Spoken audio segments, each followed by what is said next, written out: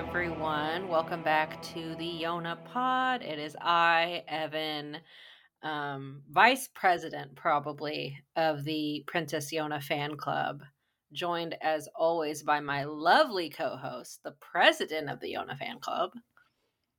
Oh, I for some reason forgot the role of a vice president, and I thought we would both be co-presidents. I'm Alex, although I think we would have to fight literally everyone in Yona for that Yeah. title. Yeah, but this is our podcast, so for the sake of our podcast, we're in charge, bitches. And we get to say that we are her biggest fan. Nobody can Yes. contradict us. I know there's somebody at home with like tons of merch and who's like populated 25% of the AO3 tag, and they are like, Excuse me. you. Speaking of, we need more fics out there. I'm gonna check AO3 again because it's been, I don't know, I think a couple months since I've checked it, but I would really like some more. So Lisa. please, may I have some more? I've run out of things to read. I think the last thing that I read that I really enjoyed was that random one that I read for Lily and Taewoo, because I just kind of wanted to see what people saw in them. It's really enjoyable. Now, is that a common like ship, or is it? I don't think so. I mean, it's common for Lily. I feel like I see more for them than I do for like Lily and Suwon, but that might just be because I go looking for Lily and Suwon and I find nothing. So I'd say they're pretty equal. No, I just think it's so weird because they've spoken once in canon, and I'm fascinated by the fact that people have latched onto that and are like, yeah, that's my ship. I think I've mentioned it before on the pod, but do you not recall Phil Coulson and Clint Barton in the MCU fandom? And that also fascinates me. Yeah, one tiny scene in the first Thor movie, and everybody was like, they are in love and doing disgusting things to each other in the bed. Write 80,000 words of it. Yeah. And God bless them. God bless them. Chase your bliss. I mean, we also read and wrote for Steric, who have like collectively, I don't know, like 10 scenes over the course of 6 seasons. Steric I get though. There was enough, and then like it was also the thing where like Jeff Davis, the show's creator, knew about it and would like. Oh, there was full queer baiting. You're right. You're right. Yeah. They like I know that term is thrown around a lot, but they were pretty bad about it. They would like use it to get people to vote in fan contests for MTV or something like that, and then they just like after season 3 decided that it was eclipsing the real writing on the show, and they stopped having Tyler Posey would get so mad about it too. Like if people asked him about it. It's Tyler Posey who played Scott McCall. I don't understand the handling of it. You know what also? Okay, so like that's one way to do it is like I don't want you to focus on this ship, so we're gonna like keep them completely separate so that you focus on the main character of the show, which like didn't work. It fell apart after that. That is another conversation for another day. The other thing that always made me really mad. Okay, so I was on the cusp of being too old to watch iCarly, but I was in like high school when this happened, right? And I don't know if you watched it very much. Not really, but I know some of the iconic stuff like Fortel College and whatnot. Fortel College still makes me laugh like 10 years later. A quality joke. It's so good. And yeah, there was like this weird dynamic between her two friends, Freddie and Sam, and there was this whole like there were like ship wars online that I was not a part of this because I was think too that old. was replicated, and I was too old for this too, but I like knew about it because my sister was in the right age group. But the same thing happened with Girl Meets World. You had the Riley and Lucas. I think Lucas was the name of the dude, and then the Maya Lucases. Right. And I want to say Maya Lucas was more popular, and then finally in show he chose Riley, and everybody was like,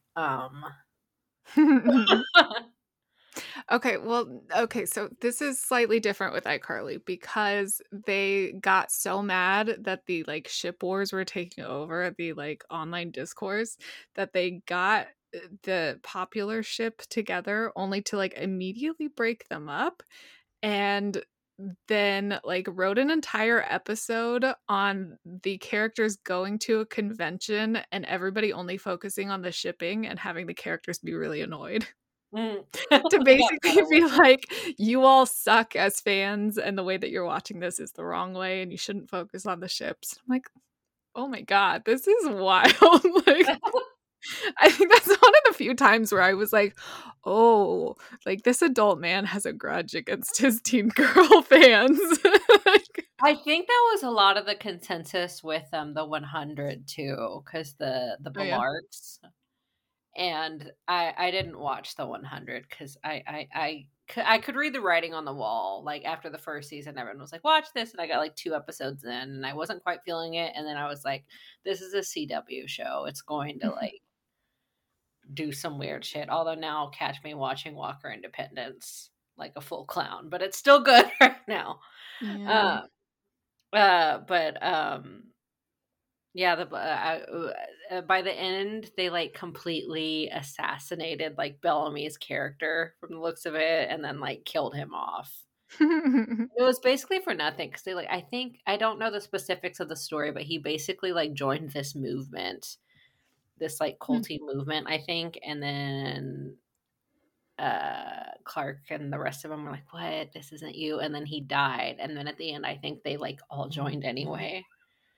Um, But the Ballarks got the last laugh because the actors are married in real life now. So That is true. I remember I followed one person on Tumblr who was really into that their relationship like in real life and then I guess also on the show and I don't know which one was like more intense for her.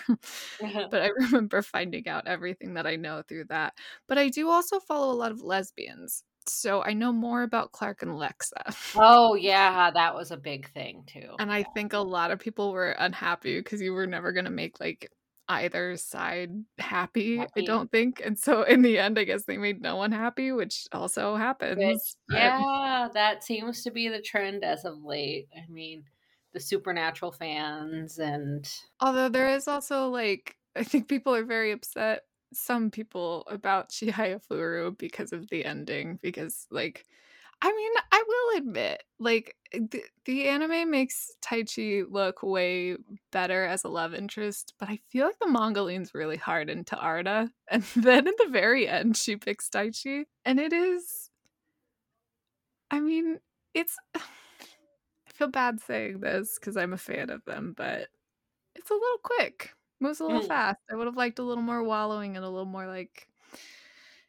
introspection, which isn't mm. Chihaya's best trait. I get that, but also uh yeah, so I can imagine reading through and being like, yeah, this is the end game. This is the ship that I'm backing. And then to have it just completely like, oh, just kidding. I've been in love with this other guy the whole time. Like, I can imagine being a little upset. But Tai Chi's better, so Yeah, there whatever. you go. You gotta. Speaking of like anime and like anime news, have you heard of? I don't remember the name of the studio, but my sister, who, as you know, is obsessed with all things anime and just like animation in general, Mhm. was telling me about the outrage against at least one studio using AI for part of their animation. Have you heard of this? No. I Yeah, came like across a really weird video from Netflix Japan that used AI to create something like that, and they were like, "How about you don't lay off all of your staff?" yes, that's exactly it. Okay. Because they were like, yeah, they were like, yeah, we did it because there's a labor shortage, and everyone was like, "There's Yeah, not that's a it. labor shortage. You just don't want to fucking pay your animators livable wages." Like, See, okay, so I got suckered into this because I saw it retweeted onto my feed, and It was like a vague caption, and the original caption was in Japanese, so obviously I didn't know what it said, and I, like, clicked through the video, and it was really, really sad, and I was like, "No, I'm not gonna do this," 'cause it's like a boy and his dog Dog. in a post-apocalyptic, like, thing, and then I'm just gonna ruin it for you guys because, it's AI, and so you shouldn't give them the views. I feel bad for watching it, but, in the end, like, they get separated, and then they get reunited, but the man is, like, an old man at this point, and they're, like, both so happy to see each other, and the dog whining sounds, and the man's just like, this old man is crying. I'm just like, "I'm not strong enough for this." And then I was like, "Well, why are so many people upset?" And then I clicked Google Translate, and that was what it was, and then I got to the English-speaking comments, and I figured out what was going on. I was like, "Oh, no. This is bad." Yeah. Anyway, sorry to steal your No, story, no, but that's yeah. why I brought it up. I was like, surely you've heard of this. Yeah. It's bad. It's bad. God, just pay your artists. Just pay your artists. Yeah. I don't know why this has to be said so many times. Did like Crunchyroll ever stop their like mean shit against their translators? And No, they've never talked about it or addressed it as far as I know. And so I still don't have a subscription, and I pirate everything. yeah, I know every time I see something that I kind of want to watch that's not readily available on like Netflix or Hulu, oh my God, I hope they get their shit together because I don't have a VPN like you do. And I'm like, how do I don't use a VPN. Oh, okay, cool. You really only okay, so, like, I don't do this, but I've heard friends who do this, um, that you really only I mean, technically, I guess you should have a VPN at all times because 'cause you're always vulnerable, but, what the fuck ever.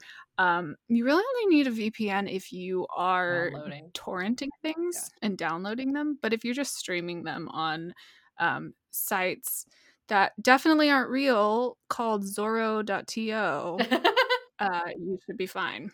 I've never been caught, knock on wood, but I've definitely gotten a couple emails when I torrented things without a VPN that I was have like, too. My dad, when I lived at home, my dad would even like he'd be like, "We just got an email. Stop doing what you're doing." Because I was like yeah, downloading shit to exactly. make gifs. Yep, exactly. It used to be much easier too, because I didn't even always need to torrent. Like you had people, particularly for the Teen Wolf fandom, where there would be just like whole Tumblr blogs, and they would be like, "Here's all the episodes," and it was wonderful. Oh, yes, on Mega Upload. Yes, those were the days. Those were the days.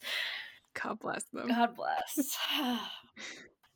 So yeah, that's a random shit corner for me. Do you have anything before we jump back into the palace arc?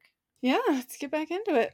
Okay, so where we left off, dear listeners, of course, was the beginning of Yona reading her aunt Yoni's journal. So we're back in the past now, and Yoni has met Yuhan. So these are Sawan's parents, and he has taken her back to his hometown, the like capital of Coca, and just learned her name. Mhm. So with that, we will jump into chapter 191, Yoni's journal. So Yuhan has a quick chat with Moondok and Eel. We see from the get-go that the brothers are already opposed in ideals, but Yuhan is clearly protective of him and wants him to improve his image rather than fuss with religion.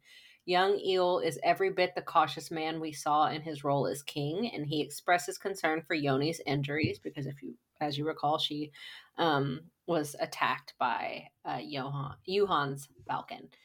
So when Yoni is in front of Yuhan and prospective concubines later who titter and insult her and Eel, Yoni sticks up for Eel. She talks about how like he made her comfortable and she appreciated that he was concerned for her. And this catches Yuhan's notice, as well as the fact that she's not easily impressed by material wealth. He banishes the other women and tells her he's looking for a wife he can trust. And the bold fuck basically tells her she's wifey material. Um, She which is. she Well, totally is. I don't know. Here's the thing, she's beautiful. She barely has a personality other than she's nice to his brother. It's fine. It's fine, but also she's just very meek. I don't know. Well, I can see what he's get because his whole thing is he wants somebody who's trustworthy. And she seems like that too because she's not only just not being nice to his brother, but like the other like the concubines are like gassing him up and all kinds of shit.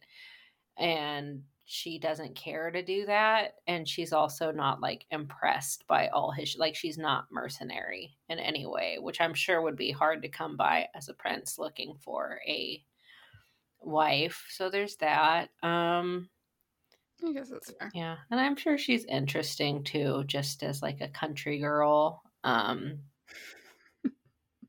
And whatnot. Just a city boy. Yeah. Born and raised in South Dakota. Yeah, and then just like I'm sure it was even interesting that she didn't immediately cave to him when they met and like tell her where she lived and everything. And so there's like not I mean she has good reason, but to him who's probably used to getting whatever the fuck he wants, I'm sure it's Sure. intriguing. All right, fair enough. Yes. I'm very protective of my girl. I know. This is like your ship. I'm totally happy to give this to you. I love that for me, and thank you. So he basically tells her that she's wife material, and meanwhile his love of his brother and the way he tries to bond with Eel despite their differences endears him to Yoni. So when he takes her back to the place they met, since she still won't lead him to her home, she agrees to his deal that they continue to meet at that spot once a week, but her mom finds out she's seeing an outsider and forbids her from continuing their relationship, which is the same day that he jokes, quote unquote, about wanting to marry her. So she stops going to their rendezvous spot. But surprise, months later, she finds out he's waited for her each time and he's overcome with emotion. He even dismisses her claim that she's untrustworthy because even if she's an enemy spy, he just wants to be with her at this point. So, some thoughts. First of all, young Moondog can get it. I thought he was cute. Okay. Not your worst pick in history. He's blonde, correct? He's got light hair? I think so. Yeah. Doesn't do it for me. Isn't Kelbo blonde? Okay, but Kelbo's an exception. His aura is different. He's like the bad boy. Yeah. Moondog, I think it's because I know that Moondog becomes Moondog. Yeah. That I can't lust after this old man with you. Okay. I'm so sorry. That's fair. You're going where I can't follow. But we'll get more into this in the subsequent chapters. But I do like this recurring thread that really starts here about Yuhan's disdain for religion, because as we see in this chapter, he didn't like it even before it made a mess of his wife's life. And it's interesting that he tells Eel that you don't need priests to pray, you can just pray. Because I think that was one of the like historical conflicts, like when the Protestant church and the Catholic church split, was this idea that you needed a priest for like reconciliation, and then Protestants were like, no, you can just like ask God to forgive you, you don't need like an intermediary. And then there's also the issue of overall church leadership, which Yuhan gets more into in the subsequent chapters. And I also think it's interesting that he's viewing religion specifically as a barrier to his brother being respected. And I think even like you might make an argument that it's like a thing about masculinity as well, because he's like you bow your head and people look down on you. Right, because he's royalty. He's supposed to be above everyone. So if he's beneath anyone, then he's not like the height. Like he's not what people are looking up to. Yeah, and like one of the things Yuhan is like, hey, I invited you hunting with me. And it's like he very much just wants his brother to like come out and do like the cool manly shit. Coming from a good place, because he's like, people don't respect you, but like right. But also wanting him to be exactly like him and not meeting Eel where he Halfway. is. Yes. Yeah. Which I understand, like, it's hard. You see somebody doing something that you love, or, like, you see someone you love doing something that you don't agree with or don't understand, and you're like, "Well, but if you just change just a little bit." It's hard to let that go. I get that. And Yuhan doesn't strike me as the type of person to understand that about himself and be like, "Okay, I need to step back and let him do Yeah. something." Doesn't mean he's a bad person. I mentioned this at the end of this section, but I love that maybe more than any other section in the story, every single person is both very, like, they do good things and they're all very wrong, at least Yes. at one point or another, and multiple points usually. Yeah. But yeah, it's probably the most, like, morally gray section. I mean, maybe not morally gray, but uh, character driven gray. I don't know how to Oh, say yeah. that, but you go next. I get what you're saying, but yeah, it's one of the things that draws me to it as well. Like, nope, no one is completely responsible. Yeah, it's kind of a group effort of poor decisions that like, spiraled completely out of control. Yeah. But we're getting ahead of ourselves. I do enjoy the idea that Johann is a Protestant to Eel's Catholic. It's very funny to me. Yeah, I've got another point on that thread, I think, in either the next chapter or the chapter after. So stay tuned. So, onward to chapter 192, The Palace That Echoes with the Voice of God. So, Yoni is now engaged to Yuhan. She's introduced him to her mother, and he didn't bat a lash at the secret of her tribe or that she might die young, and even promised to uphold the secret to protect both Yoni and her people. And things are idyllic at first. Then Yoni meets baby priest Iksu. Our millennial king is back. Millennial King is back and he's so So small. small. So she meets him and also Yona's mother, Kashi. We don't get her name just yet, I don't think. Who was then a priestess in training. Eel shows up, and Yoni is once more happy about their growing friendship. But then he takes Yoni to the temple, which Yuhan absolutely hates. It's where Yuhan doesn't want their marriage ceremony to be, and it's where they're pressured to have their marriage. At the temple, Eel makes a speech about the importance of worshiping the Crimson Dragon King. You know, it's supposed to bring good fortune, and he doesn't know of the bad fortune that it's brought Yoni and her family. Then the head priest shows up, and both he and Kashi sense Yoni's divine heritage. Eel and the priest basically like get into this religious fervor about it, and then Yuhan arrives, very displeased, and he tries to peace out with Yoni. But Eel has already figured out that Yuhan knew the secret and is angry about it. He gets punched when he accuses Yuhan of being greedy about the Crimson Dragon King's blood, which I think is like a really insane thing to assume. But It is a wild move. yeah. And one of the things he says is like, "Did you think I would want her too if I knew?" Which is like super out of pocket. So like I understand why he got punched. Um, Yeah, that's fair. yeah. Yoni's diary reveals that this was when it all went to hell because it was the start of the priest's persecution. Yes. Yeah. I think the quote right there, or very soon after, is the priests had learned of my heritage. That was the spark that ignited their horrible persecution. Yes. Ugh, good stuff. And now we know. Yuhan drove the priests out because they threatened his wife. Yes. And it's such a shame because again we saw what a dreamboat he was at the beginning of this chapter. Like, you know, when, you know, he was begging her to stay with him, he says, "I want you more than anything. Come home with me." And then he's like attending to her every whim at the start of the chapter. He's like, "Do you need anything? I can get you anything." He just really wants to know how to make her happy. Um, Yeah. yeah, God, And then he never really does, is the he thing, which never is just really really does. fucking Oh, tragic. God, yeah. It might have been the last chapter, but I do have in my notes the quote, "Are you an enemy spy? If you are, I don't care." And then my notes say, "Feminism is leaving my body as we speak." Yes, like that was like his Uh, get-go thing was like, I want a woman I can trust. And the moment she's like, actually, you can't trust me, he's like, I don't give a shit. You can literally Yeah, right. He's like, I don't care. actively plotting against me right now, but you're the one. Right. I just want you. Yeah. So like you're right.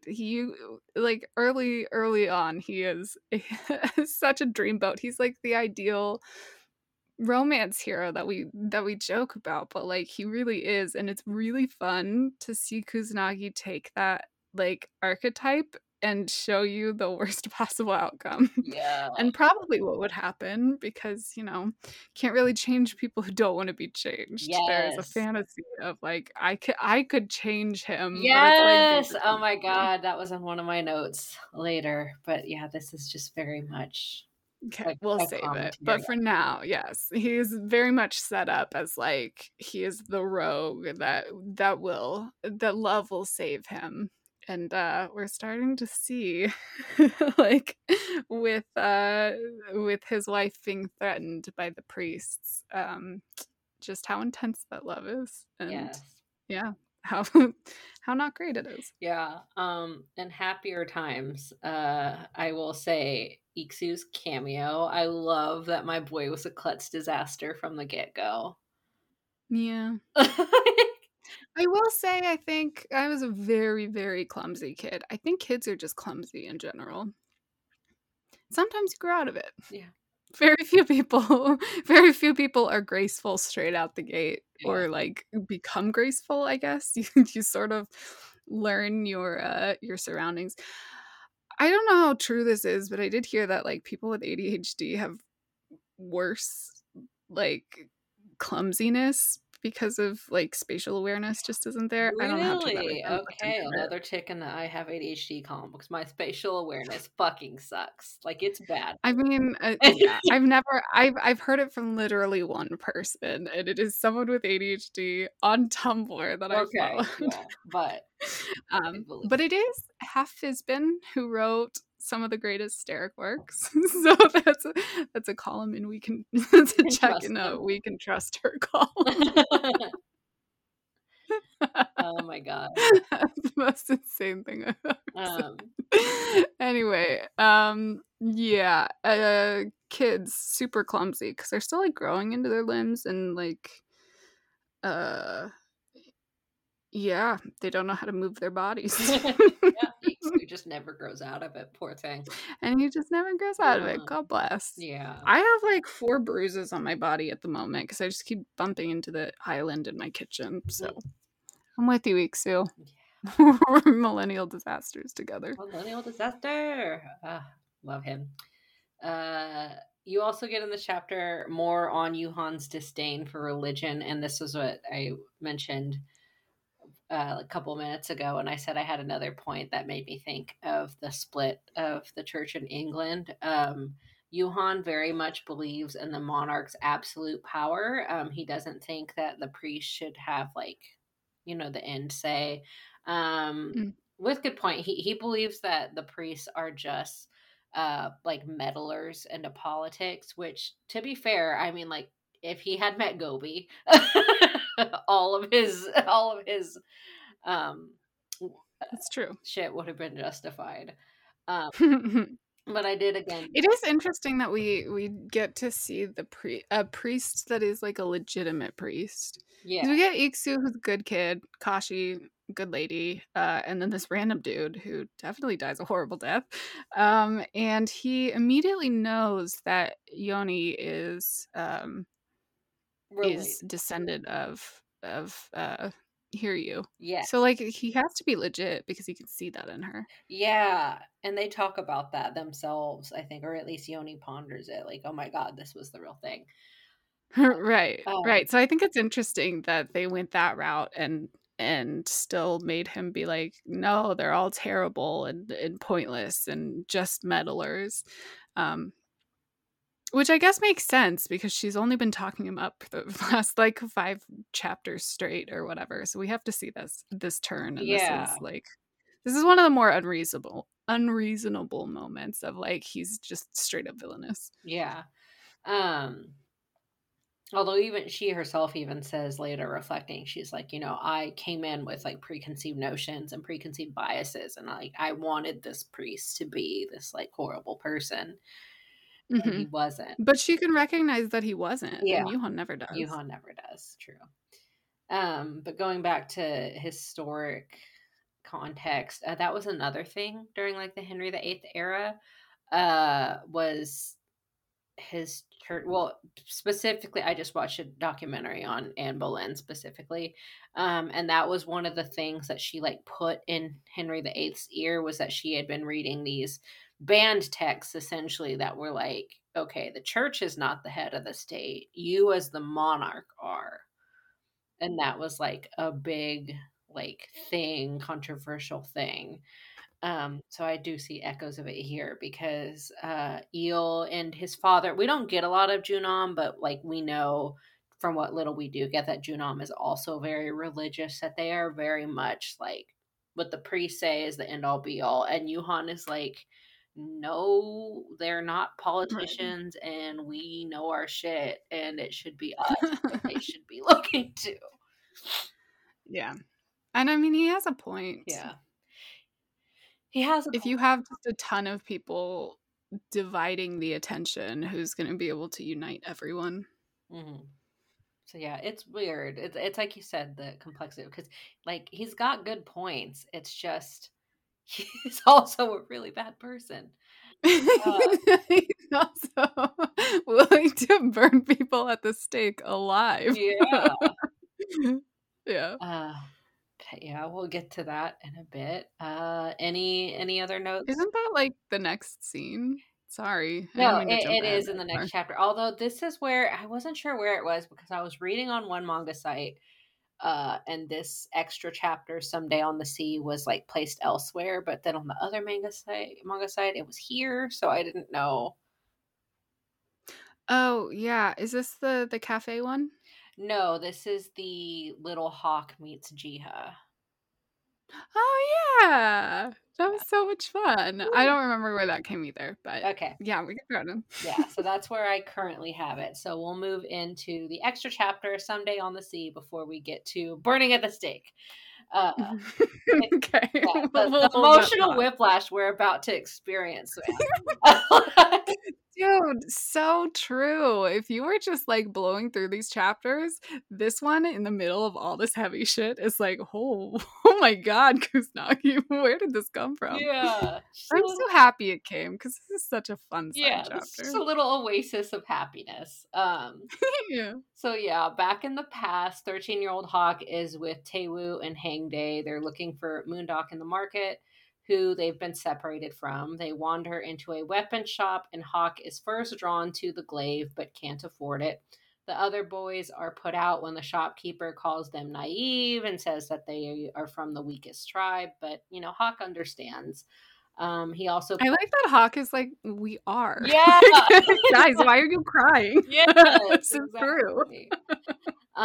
So he pep talks his brothers and thinks privately that he can't fall behind by banking on this peace that they're currently in.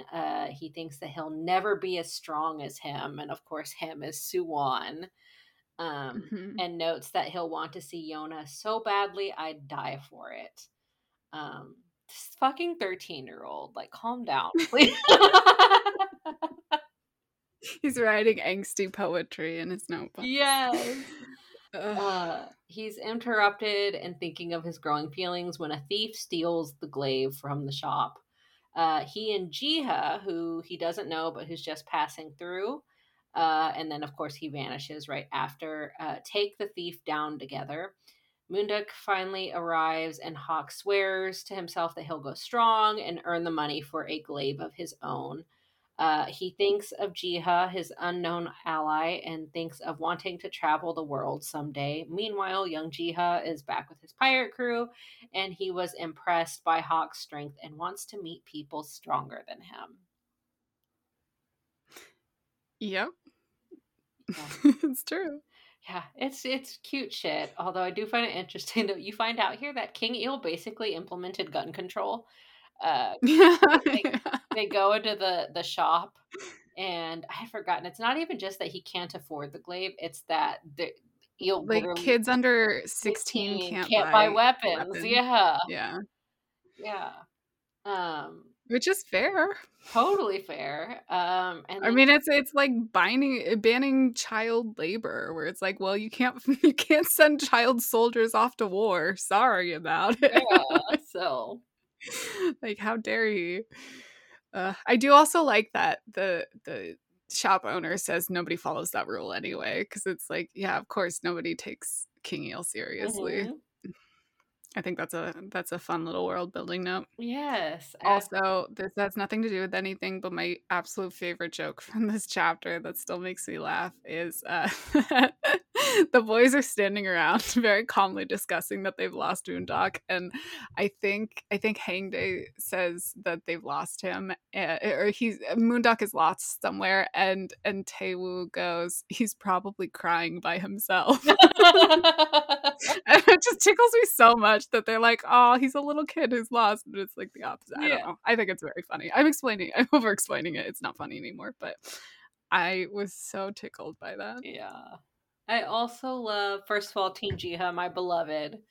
Well, a little cutie. But I also just love the concept of like destiny and connection that's here, which we see a lot in these older chapters whenever we flash back to the dragons before everyone's met. This idea that, almost like they were always meant to like come together and be friends someday. And this is just like a little taste of that True. we're always going to They work were well. always meant to come together. That is Yes, cute. and work well together and save people. And yeah, it's cute shit. This is also kind of like a super common thing in like K dramas and um like Asian drama shows, of like two characters, the usually love interests, will meet before they recognize each other. So like they'll have run into each other like 10 years before they actually meet and fall in love. So I think it's very funny that Hawk and Jiha are the ones who have this clandestine meeting. Yeah, that is the case. I talked about it several episodes ago. Well, maybe on the pod. I know it to you at least, but when I was Mhm. reading Waiting for Spring, which is that like high school basketball Mhm. anime, or excuse me, manga, um, that was a thing with, oddly enough, the second love interest. So like the guy who's not the final dude, but Hmm. the thing is that she knew him, they knew each other as children, uh but she always assumed that he was a girl because he had really long hair and he just like never corrected her. So but then he moved away and then he like comes back and is like, surprise, it's me, I've always loved you, and also I'm a dude. And then of course it causes turmoil with her actual love interest. Yeah, So yeah. that's interesting. Yeah. That manga was very cute. The only like thing I didn't like about it was I forget the term. I want to say it's Fugoshi, but like there's a side character. Fujoshi? Fujoshi. Yeah, I think that might be it. But there's like, We're like the girl who ships two boys yeah, together. yeah. So like one of the main character's friends is like super into shipping all of the basketball boys together and is like, Yeah. yeah, I'm not a huge fan of that. yeah. The only time that it's ever like sort of made me laugh is Wotakoi. I'm butchering that pronunciation. But it's about two couples, and one of them is a like BL manga artist who does like, she sells her own stuff at like conventions and things, and she's moderately successful. So she wants she wants her boyfriend and her friend's boyfriend to model a pose for her, but it like isn't revealed until later that that's what they're doing. So he like pushes him up against a wall and it's all very like sexy. And then it's like, oh, it's just like a model shoot, and they're both like down for it, and not in a like, oh, but like, no homo, I'm doing this for my girl way. It's just sort of in a, we're both kind of socially awkward dudes who are coworkers who happen to be dating friends, Yeah. and like they're gonna do it for their ladies, but also like this isn't how they would choose to spend an afternoon. It's the only time I've enjoyed it, but yeah, that's unfortunate. Yeah. Although, I mean, she does have other aspects to her as a character. Like, she gets, like... Oh, good. I thought that would be her only trait, because No, that like, happens a that's the lot. thing. Like, at one point, she's embarrassed because, like, it's revealed, like, her fan fiction's discovered and stuff, but they also start making fun of the main character, who, of course, everyone's jealous of because she's actually, like, dating the dude. The main dude Sure. that they're all in love with, and just like the way she like sticks up for her and it's like, look, you can make fun of me, you leave her the fuck out of this, and she like tries to throw hands. Yeah. Okay. Yeah, That's fair. and even though her whole thing is she doesn't like seeing anybody date the dudes because of course that ruins her fantasy, she like does get over it for her friend's sake at the end. Like at one point, they're playing, like the guys are playing basketball and he like waves to Mitsuki in the stands, and one of the girls is like, "Oh my god, he just waved at me!" And she's like, the friend is trying to throw. She's like, "No, he waved at you. Why aren't you saying anything?" Like that's just like, yeah, like she is also like a really good friend and stuff. It's just like that's like the part that's like mostly played for jokes, and they're kind of lame, the whole like Fujoshi thing. But other than that, it's a very cute manga. Yeah. And I recommend it. But maybe we just don't really connect with the Fujoshi jokes because we're not super into that. yeah, Like, well, you and I both really like shipping, but I wouldn't consider us like, oh, we go like wild for male pairings. well, even it's just so, like, I think it's just the weirdness because like they're like weird, they're real people. It's like that also whole that. thing about like Yeah. real person, Which I don't have a huge problem with. Yeah. Like, as long as you don't assault the people, like whatever, write and read RPF, who cares? Yeah. But yeah, I guess if you're telling them to their face, it gets weird. Yeah, and this is just weird because it's like that's the thing. It's not even like celebrities. It's literally like people in her Yeah, that that's she fair hangs too. out Where it's with. like It's two like, random people that she knows from school. Like, yeah, you're right. That's a little weird. yeah. Even though they are basically like the celebrities of their school. I wonder, is this just a manga thing, or do like do fan clubs really form about over the most popular boys in school in Japan? I don't know. It's such a really pervasive trope. I want to say no. Yeah, but I would assume possibly because I want to say that they brought this up on the Fruits Basket podcast that I was a big fan of, that I've talked about a lot, because Yuki has one and he's called like the Prince of the School, and he has like 3 girls who follow him around, like try to get in between him and Toru, and it's like weirdly comedic until it's not, and then like at one point she like genuinely confesses and pours her heart out, and like occasionally they like try to make it this dramatic thing, and I just remember the podcast hosts are like, I hated this when I was 13 and I fucking hate it now. It's the worst part of Fruits Basket. That's not true. They have other parts that they didn't enjoy either. Yeah. But yeah, it's pretty pervasive. And I wanna say that they said it happens, but not quite to the degree that it's portrayed, possibly. I might be making all of this up. I don't know. Anybody who's in the know about like social dynamics in Japanese high schools, hit us up. Tell us if this is real or if I'm making things up.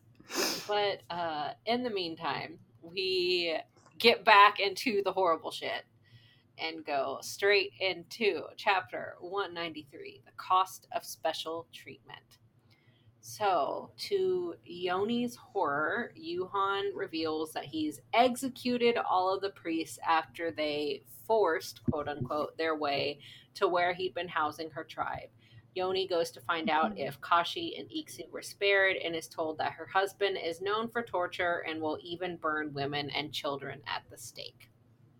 So yeah, you will. Yeah. Is this where he says, I killed everyone who might know about you. You can be at ease. I think so. Yeah. And yeah, which struck me as like one of the most horrifying lines. Yes.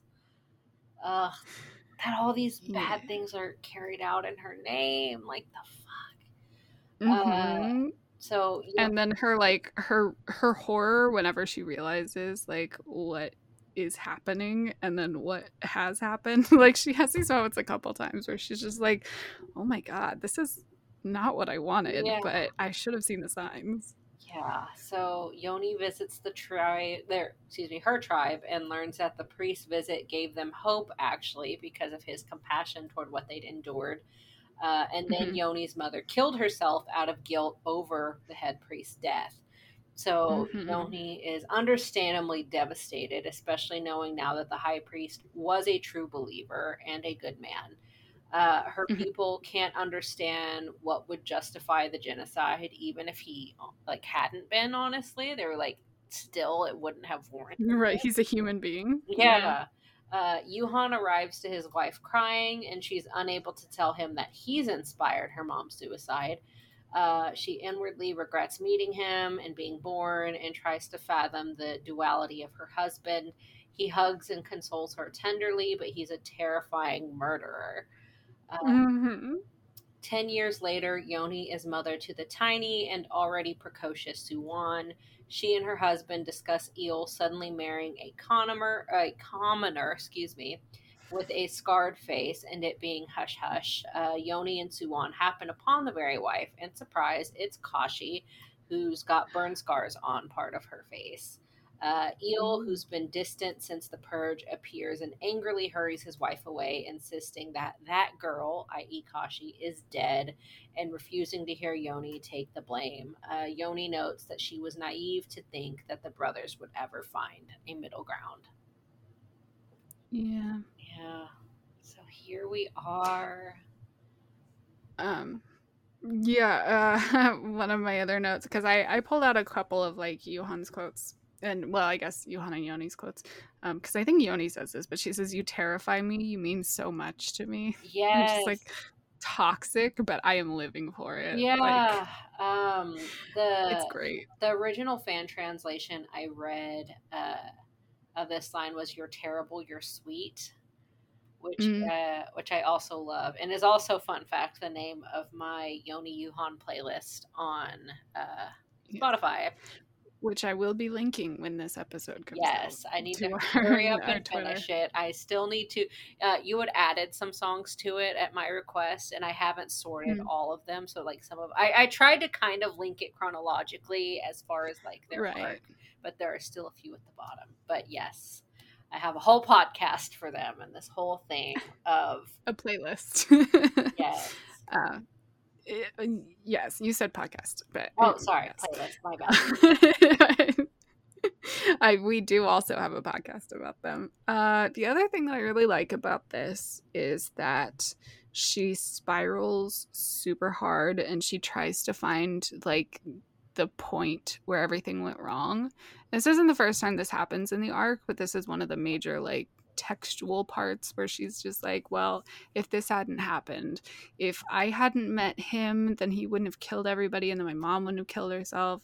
But then if I hadn't met him, then like, or if my parents wouldn't have had me, then they would have been happier. And so she's just like, she brings it back to basically like, it would be better if I had never been born, which is kind of the point of like, you can never really find, well, rarely you can find sole blame for something. Like Yeah. everything sort of spider webs out and like cause and effect happens, but it's rare that you can trace it back to like, oh, if I just do this one thing or if I cut this one person off, then everything will be okay.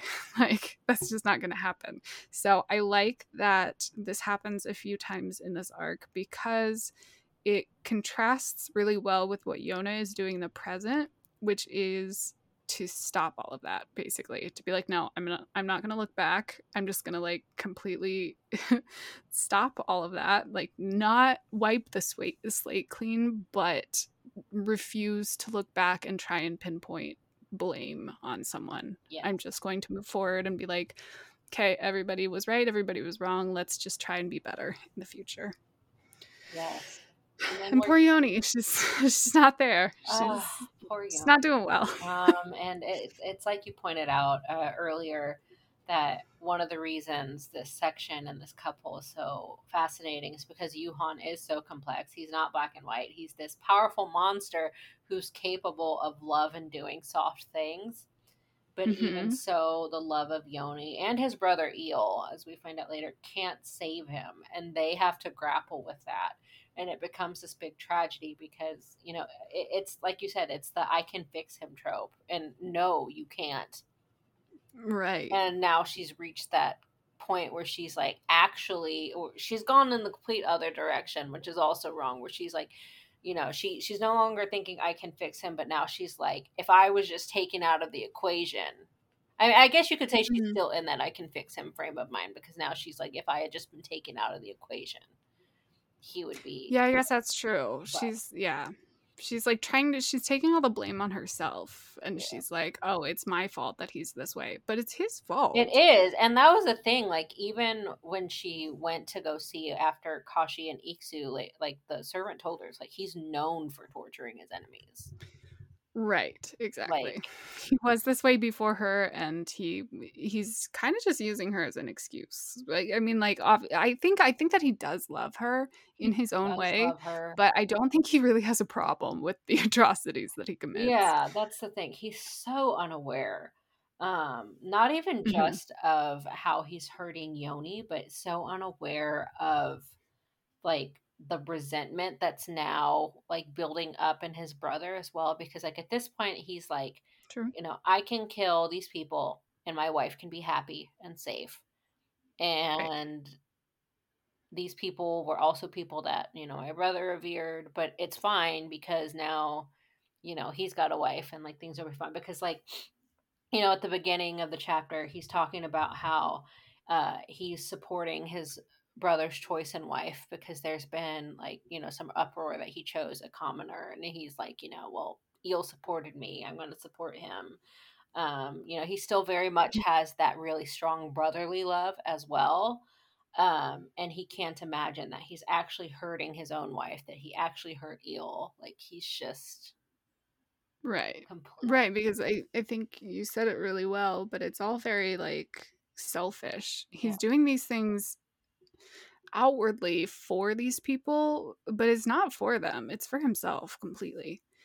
Which we also sort of like brought up with Hawk, which I think is an interesting uh connection to make because Yuhan and Hawk kind of like remind me of each other a lot. Yes, and Yoni and Yona have a lot of, Okay. well, not a lot, I guess you would say. I really connect um their thing to wanting to break the cycle, because Yoni very much wants to do that. Okay. But Fair enough. I never I've never thought of that before, so I could agree with that. I could also sort of see their like soft hearts. They both just love completely mhm. and don't want terrible things to happen. And when they do, Yoni sort of lets it break her down, and I don't think that's her fault. One, she's nobody should ever have to deal with what she deals with, No. but two, she is sick and dying, so it's Yeah, not sick like and she dying, and can. she doesn't have the support system that Yona gets. Yes, that's a point that I make way in the end, but one of the saddest parts of her story is that she has literally nobody to talk to about any of this. She just sort of spirals on her own. It's really fucking sad and hard to watch. But yeah, so Yona does have that support system and she is capable of like fighting back. She decides, "No, I'm not going to take this. I'm going to do something about it." But there's really not much that Yoni can do and she just lets that get her down. Yeah, Um but and it's I shame. had It's a point about Hawk and Yuhan. I don't remember what it was. being the same, doing stuff for themselves and thinking they're doing it for others. Oh, yeah, doing stuff for themselves when they're ostensibly doing it for somebody else. Yeah, it reminds me of, back in the Water Tribe, the first confrontation with Hawk and Suwan where he tries to kill Suwan and Yona's like, "No, don't do this." And we were talking about how it's like, "Oh, she's saying it's not for me." And then we talked about it again with Jen, but like every time Yona has to be like, "No, you're not getting revenge for me." And he has to grapple with the fact that he's getting revenge for himself and what that means and if he wants to be that person. And Yuhan never has to grapple with that. But I also think that if he did, he just wouldn't care. He'd be like, okay, so I'm doing it for me. That's fine. But yeah, I think that he probably thinks that he's doing it for these people and he is being a good brother and a good husband, but he's not really thinking about either of them at all. Yeah. Because, sorry to get ahead, but this is like the perfect time to mention it. But yeah, all Yoni wants is to be surrounded by family and to have Yuhan around, and he isn't. And then he dies on the battlefield and he leaves her all alone. So, like, he's not listening to her and her wants. And he says that he wants to make her happy, like, do what would make her happy. But he almost never does. Like, Yeah. And yeah. So I think that's really and interesting. then one of the other things is that he's still regarded as a hero by Coca at large, because like they mentioned in this chapter that, you know, most of the population actually approved of the priest extermination, that they were of the same opinion that these were political meddlers. And it really got me Right. thinking of, like, it's not unlike us learning, you know, the dark side of our favorite political leaders and historical figures and important movements, because, you know, especially in America, we're really raised on, um, you know, you're just spoon fed patriotism. And it's Mhm. like, these people did, you know, won the war for us and it was so great and they built this great nation. And then, like, you get older and you can delve into things in a more complex way. And it's like, okay, that guy also committed like hella war crimes. I get what he did. Yeah, yeah. I mean, the Revolutionary War, they're like, oh, these two sides fought, and then Britain went home because it got too expensive. And later you're like, oh, actually, the Americans were insane. Like, they did not abide by a gentleman's agreement in war. Which is fair. I mean, if you're going to invade somebody, it's probably not a good idea. They are allowed to fight back however they want. Looking at you, Vietnam. But yeah.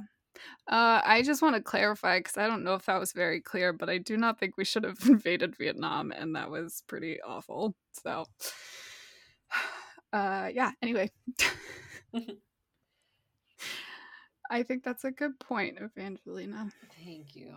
But yeah, he had the approval rating. He had the approval rating, and as we Right. can see, that really works against Eel. It really works against Eel, yeah, because people are huge fans of the violence, and then he took that all away, and they're like, well, what are we supposed to do now? Yeah. There is a really interesting like history of humanity and violence. I always think of like the people who would take picnics to watch battles in the Civil War. People. So I feel like that's sort of Coco right now, where they're just like, come on, we just want a war. Yeah. I want to see people get killed by muskets. Yeah. It's a lot of shit. It's a lot of shit. Uh, Yeah. so now we move into chapter 194, The Tenacity of Red Blood. So Kashi gives birth to baby Yona, but Eel keeps mother and child secluded.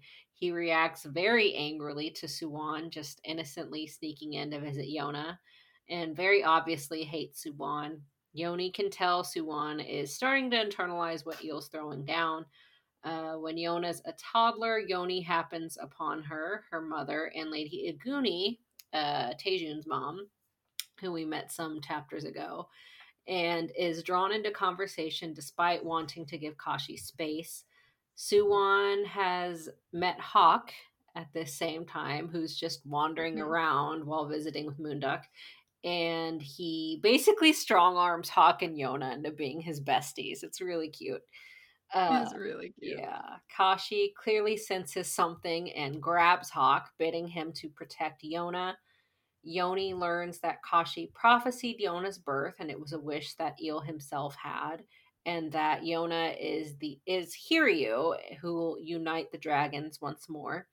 Yoni can't believe that her own bloodline was protected for nothing. She begins to come down with the Crimson Illness, and prays that Suwan will be spared. But Eel tells her, I couldn't tell if Eel was actually here or if this is just like in her head. Um, but he says that she has no business praying when convenient now that they've burned down the gods. And Yoni knows her only purpose now is wife and mother. And then they find out King Junam is quickly deteriorating. Yeah. Hakanyona's meeting is obviously the cutest thing on the planet. Her face is so funny. Oh my She's god. like, I do not know what to think about you, but you were new and unfamiliar, and I don't know that I like it. Yeah, I love that "I she gets a speech bubble and it's just ... And I love that she's shot his self-esteem from the get-go because he's like, I Yeah. don't think she likes me. Should I leave? Yeah. He never. I love them. I love them. And I love baby Yona. And I love that the smaller she gets, the bigger her eyes are. Yes, they're like 75% of her face.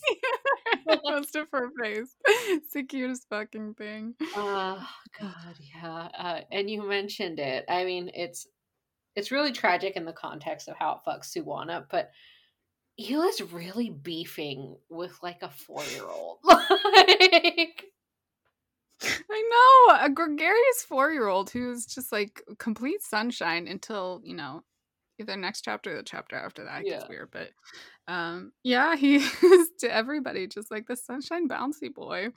yeah. And I like that nobody in the castle gets it. And they're like, that's really fucked up of Eel to do this. Like all the maids think it's wild. Like my heart kind of broke in the panel where he's like, yeah, I wanted to see Yona and she was so cute and fuzzy and her hair was fuzzy, and he was like, I was gentle. And you just get this panel of him like patting her head, and he just has like this little soft smile. Yeah. And then, he gets thrown out, and then he's like, well, maybe Yona didn't like it either. And Yoni's like, no, you're fine.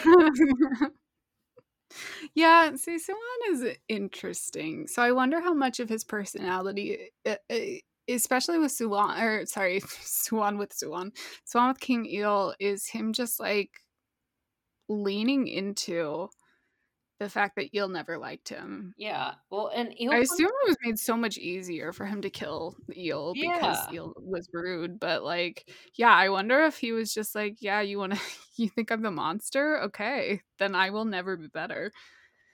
There's like this theory, this like social theory. I don't know who said it. It might also just be like a random story on Reddit that I read once, but it's basically like treating people how you expect them to act. So if you expect them to act like criminals, then they're gonna be criminals and they're gonna be like terrible people. And if you expect them to treat you poorly, then they'll treat you poorly. But if you expect them to be like kind to you, then they will like rise to the occasion. This is not necessarily always true, but yeah, there's that. So I always think of that as like, I wonder if that's going on with Eel and Suwan, where Suwan is like, oh, you expected this of me, so I'm going to like stoop to where you assume that I am. Yeah, and I wonder it's also because it seems pretty pervasive as far as like Eel being like, you aren't shit. It reminds me, it's a line in a movie of all movies. I can't remember. It's the one where Mark Wahlberg and Rose Byrne like become foster parents to like these children. But at one point, like Mark Wahlberg's mom in the movie is sort of like chastising them for how they handled the oldest girl, and she says to them like, I grew up like that girl, and there are only so many times you can be told you're shit before you start believing it. And so it's just like you said, it's like how much of that was just him being like, he's even asking it as young as he is here, because he's, he mentions getting thrown out of Yona's room, and he goes, am I offensive? And she's trying to reassure him, and then she's like, she's writing in the diary like, I could tell like what I was saying wasn't reaching him. Yeah, like, ugh, you fucked this child up, Eel. I know we can't entirely lay the blame on his feet, but like, dude, you were a grown ass man, and he was a child. Like, what the fuck? Right. There is something to be said about how poorly he handled this Yeah. because his beef was with Yuhan. It was not with Suwon. And I think was there already the prophecy that Suwon was going to kill him or whatever Suwon would try and take the throne, but I don't Possibly. know, whatever fucking prophecy they had. There's a ton of prophecies. Yeah, and even then, Or like, was how this much of strictly that like is self-fulfilling? Because it's like, I don't know how much because I think have they indicated it? I feel like they have, but I can't tell if I've just made it up, but haven't they indicate well, I guess they have because, Kashi mentions either in this chapter or the next that basically, like, certain things are fixed, but she was like, if it had happened this way or this way, either way, this is going to happen, but, like, some things I Mhm. think aren't, I think would I imply. don't know. I don't remember that at all. I don't she says something like, "Regardless, like, Yona's gonna do this," Okay. or something like whether this had happened or this had happened. So I could just be making this up, but I feel like there's an implication that at least not everything is set in stone necessarily. And so I Yeah. wonder how much of these prophecies, like if you had just tried to take a better angle, like maybe she would have gotten a new vision where things were better. I mean, Maybe, or maybe it's like Oedipus and like I Greek was thinking that tragedy. too. I'm like, you literally engendered it because like the dude was like got a prophecy that was like, your son's gonna be the death of you. And it's like, cool, I'm gonna expose my child in the wilderness. And then surprise, he gets picked up, raised by somebody else, and then he comes back and kills you because you don't know who he doesn't know who you are. Like, Because he has no idea who you are. Exactly. Instead of just like raising him in a loving home and being like, I will just love you as hard as I possibly can and hope that one day you look at me and you do not decide to kill me. yeah. Yeah. Yeah. That also happens. Well, oh yeah, you read Circe, but it also happens with Odysseus as well. Hmm. Um there's like the at least in the way it's laid out in Circe is like there's this prophecy that Telegonus is going to be the death of Odysseus, which is why Athena tries so hard in the book to like kill Telegonus. So when Hmm. Telegonus is finally let off the island to go visit his father, Circe is like, "I'm going to give you this spear with this deadly poison because it's the only thing that can hurt her because she's a god." And of course, Hmm. that spear winds up because like Odysseus has been like whipped into a frenzy and made distrustful of people because of Athena, and then he gets stabbed by the thing. Where it's just like, Yeah. so yeah, I wonder if it's that sort of thing too. So yeah, Eel, you fucked up. All of that, all of that sidebarring to just be like, Eel, you fucked up. Mm. Uh, I also think here that the parallels between Kashi and Yoni are tragic because Kashi here she's like kind of talking about how at least to her mind Eel only loves or only likes her because she prophesied that she would bear him the Crimson Dragon King. And I see the parallels between the two because and this goes back to what you said about Yuhan making decisions on Yoni's behalf. But Kashi and Yoni are each people who've been given this divine burden that others are making decisions about. Mm. So True. Kashi's got this ability to like see the future and whatnot, and Eel's the one making decisions about it. Uh, you know, keeping her secluded and everything. And then Yoni, of course, as we just saw, is the one that Yuhan's like, okay, I got to kill all these people for you. And now they're both Hmm. in a place where things have been going on so long, and they've both been so isolated that they're both in this place of, well, at this point there's nothing for me to do but be the best mom and wife I can be. Right. And so it's such a shame that they don't get because we were talking about Yoni having nobody. Like she could have had Mhm. Kashi. Like they She could could have have. had each Yeah. other. But uh so yeah. Also love Lady Kashi being a Hakiona shipper. Yeah. It's very cute. Very I love that she's like, you will be my daughter's person. And he's just like, okay, lady. cute. I'm 5 years old. Get Yeah. off me. Go play now, cool. Yeah, Uh, right. It's great. yeah. Kusanagi writes kids really well. Uh-huh. She writes kids in a way that doesn't irritate me, so I don't know if it's really well because I don't like kids. Yeah.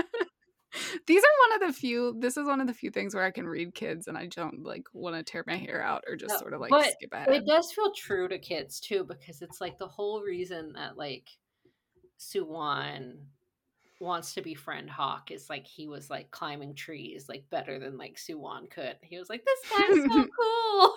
It's like, True, yeah, and then you just, like, instant best friends where he's like, "This is my best friend, I met him in the garden." I don't know yeah. his name. It does make me laugh that he, like, just shows up with another boy, and I think it's Yoni who goes, "Where did you find this boy? Like, where is his parents?"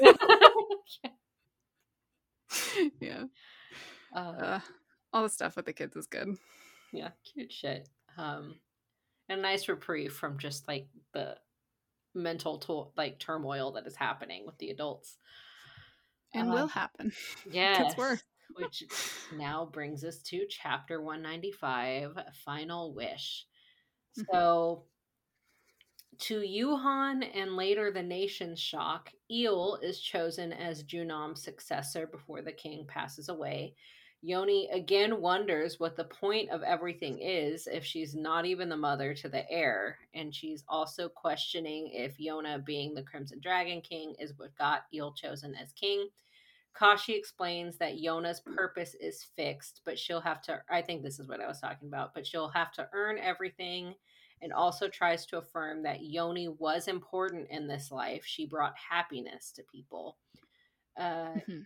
Wait, Yuhan, before you get too far away from it, I do think it's interesting to point out that, Yoni wonders what the point of everything is, and she's like, "Well, I have this blood, and all I have is just like I got this blood from Hiryu, and all I got was a terrible early death." yeah, Um, but yeah, she explicitly wonders like what the point of it all is, and I'm pretty sure I know Mei Nyan wonders that same exact thing towards the yes, end of this, and I think Suwon also wonders the same thing.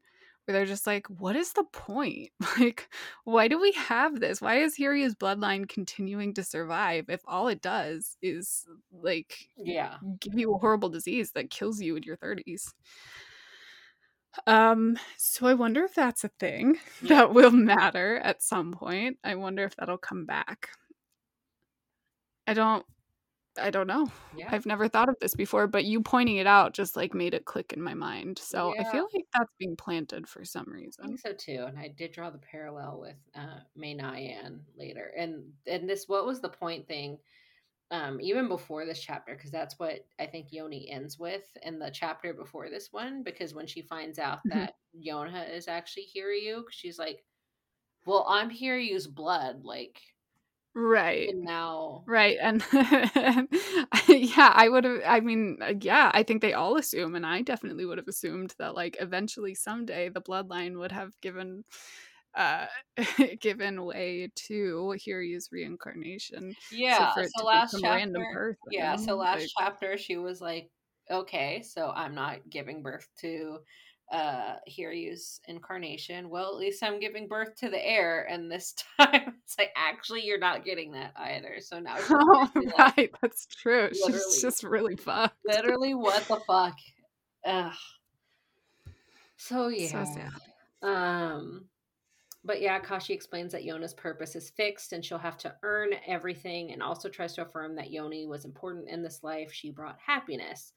Yuhan gets over his disappointment at the coronation, bristling at the idea that Eel isn't being given a chance by the nation, and vowing to just help his brother make Koka stronger. Eel even visits Kashi, now bedridden, and Eel even visits Yoni. Sorry, I mistyped it. Now bedridden and fully in the throes of the crimson illness, and apologizes for his coldness and thanks her for being kind to Kashi. But before Yoni can finally hope For a mostly happy ending, a servant tells Yuhan about Kashi and Yoni's conversation. The whole stuff about Yona being Hiryu and the fact that it might have influenced Il becoming king. And the servant also reveals that Kashi is likely an escaped priestess. So Yoni and Suwon move away from the palace, basically for her to go into hospice living. Mhm. Yoni has found some happiness and Kashi is now visiting, and Suwon is happy because this means that he'll see Yona. But alas, in her first trip from the castle, Kashi is killed by bandits. Uh, Damn. yeah. So Suwon goes to stay at the castle to console Yona, and Yuhan voices that he grows more resentful of Hiryu for destroying what he loves. Yoni tries to say that her only wish is to be with her family as long as possible, but the gods don't give her this because Yuhan dies 2 months later. So, like, God, Right. this girl can't catch a break. And then again, we get more of her blaming herself because she's like, she's dead because I invited her here. Mhm. Like, girl. Oh my God. Yeah, exactly. She gets more of her blaming herself, and Yuhan keeps doing things for her that make her sad. So yeah, she even blames everything's herself. terrible. She even blames herself for Yuhan not being king because the whole thing is like, well, Junon was mad that he executed the priest, and she thinks, well, he only did that to protect me. It's like, girl, quit making excuses for your man. Yeah. Yeah. Yeah, it's really devastating. Which is also kind of fair being in like a toxic relationship. I don't know that they're necessarily abusive. I don't see them as abusive, but they are kind of They are toxic. toxic, yeah. And part of that is making excuses to be like, "Oh, well, I did this. Like, I didn't have dinner ready on time," or like, Mhm. "I said something that made him mad and I know that it makes him mad, so I shouldn't have done that." Like, Yeah. no, it's not your fault that he has bad behavior. And even if you do something to like make a loved one mad, they shouldn't they shouldn't do terrible things in response to it. Yeah, Like they should think and reflect and apologize if needed, or you two could talk about it and see what's going on. But yeah, like, yeah, instead she's just sort of like, yeah, through a combination of his efforts and her own, she is very isolated and she blames herself and is not very communicative with her wants and needs. And he also is just not great at like anticipating them. yeah. And And yeah, she also I don't know. doesn't ever tell him any of these things. Like, there's a moment, like, That's true. when her mom died, and he's like, "I'm gonna go to your tribe right now. We're gonna get to the bottom of this and why this happened." And she starts to say, like, "Actually, you," and then he looks back at her and she stops. Yeah. Yeah. I mean, you're right. She doesn't communicate Like I said, very though, well. I mean, he's pretty far gone. Like we said, likely he wouldn't have. Yeah. I Yeah. don't know. So again, everybody's a little bit to blame. Yeah. But it's really hard to sort of break out of that when she has just spent her entire life doing these like mental spirals on her own. Like she doesn't have a therapist. She probably doesn't have like books to help her figure out what's going on and how to overcome it. Like we have a lot of resources that she just Yeah, doesn't she have to be doesn't. able to She's understand. now been cut off from her original support system, her tribe. Her Right, mother's dead. exactly. Like, Exactly. So it makes sense that she would just be like a horrible communicator. I don't blame her, but also that is sort of what's happening. yeah, like, she never catches a break. This poor woman. Uh, No. Before I make my actual, like, again, everything sucks point, I did want to point out that we get an appearance from young Kishuk and young Minsu in these chapters. They have Hmm. become a part of the Yuhan Yoni household. Like we were told in previous chapters, because Minsu was like, my mother looked after Suwan's mother. And then Kishuk, we now know, was, taken in by Yuhan. Uh, we do see even as a teenager, he was always an emo bang having ass, but it is what it is. Yeah. Uh, I also wanted to say that, I don't condone Eel's actions at all, but from Yuhan's, fuck Hiryu speech that he gives to Yoni here, it's likely that his wrath would have turned on Yona eventually had he lived and put Yona directly in danger. Yuhan's wrath would have turned on Yona? Yeah. Yeah. I think that's explicit. Like, at one point, Well, yeah, Yona I figures think out that, like, he was trying to kill her. yeah, So, yes. I think Yona was supposed to be in the carriage. Yeah. So yeah, that's So I agree. I think he probably would have tried to kill her many times after yeah, that. exactly. So it's like I don't even necessarily blame you. I mean, I guess like I said, I don't know that I can condone murdering your brother, and then obviously when it caused so much revenge shit to bloom. But yeah, again, like what else was he supposed to do, knowing what we know about Yuhan? And Yeah. so I agree. I mean, I think this is one of the cases where Yoon, good God, Eel was probably pretty right. Maybe not the best way of going about it, but I guess, yeah, he was sort of backed into a corner because the entire country basically was behind Yuhan. Like they said it, he had the public favor mhm. with the priests. So I'm sure he was like, yeah, nobody's going to support me if I'm like, oh, my brother murdered my wife. Like, everybody, he's a bad guy. Let's exile him. I'm pretty sure Eel knew that everybody would just laugh at him if he tried that. Yeah. I don't know what else he could have done. Yeah. So now we get to chapter 196, Make the Thieves Share the Pain of Their Victims. So Yoni is consoled by her 9-year-old son, and she's grateful for his compassion. However, she stumbles upon his meeting with Kishuk and Yuhan's guard and learns that Suwon, who again is 9 years fucking old, had his dad's body exhumed and just Yeah. determined foul play over the official story, which is that Yuhan fell off a cliff. And he's just like reporting this really clinically. Yeah. Yeah. Super Okay, so like on the one hand, because he does an autopsy on his own father, which is fucked. who fell off a cliff. Um, Like if it, I mean we saw in anybody who's seen Midsummer knows how gnarly people look after they get fall off cliffs. Like I saw a really funny tweet the other day. I mean, it wasn't funny, but it was like interesting funny. That apparently the old man that jumps off the cliff in Midsummer is was considered probably the most beautiful boy in the world in the 70s and was the model inspiration for a lot of the like Baishonen characters from the 70s and early 80s wow. in manga. So that's there's a connection. Everyone should watch Midsummer. It's fucking great.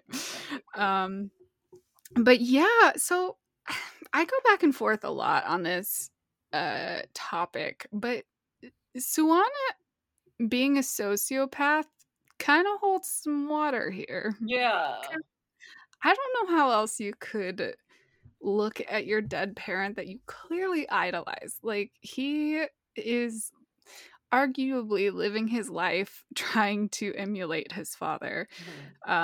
So to be able to look at him clinically and be like, yes, Eel did this, but I don't want revenge. I want to see what happens. Like, I know he has this whole like internal compartmentalization situation going on, but I don't know that at 9 I would have I would expect a 9-year-old to be that in control of his own emotions if he wasn't a sociopath. Yeah. It's fucked. Whatever. It's Sociopath, no, brutal. sociopath, it's fucked. Like today, so I like God and poor Yoni just Yeah, I guess that's true. I don't have to pathologize it. It can just be messed up. no, but I mean, but there is a strong case. I would agree. It's kind of a strong gaze. Yeah, and then poor Yoni just like listening to all this after her son was Yeah. just like super cute with her and everything, and she's like, "I love Exactly. it." And that turn. Oh, and then one of my favorite parts of the series that like is so fucking creepy is when he sees Yoni hanging out outside and he goes, "Did you hear something?" Oh my Oh my god. god, yeah. the stuff I'm He's thinking. like, can I still pretend to be, mama's little boy with you, or do I need to be the the young adult that I'm pretending to be with these other fucks? Yeah. God, chilling. Absolutely chilling. I don't know. He's a little chilling here. Yeah. But yeah.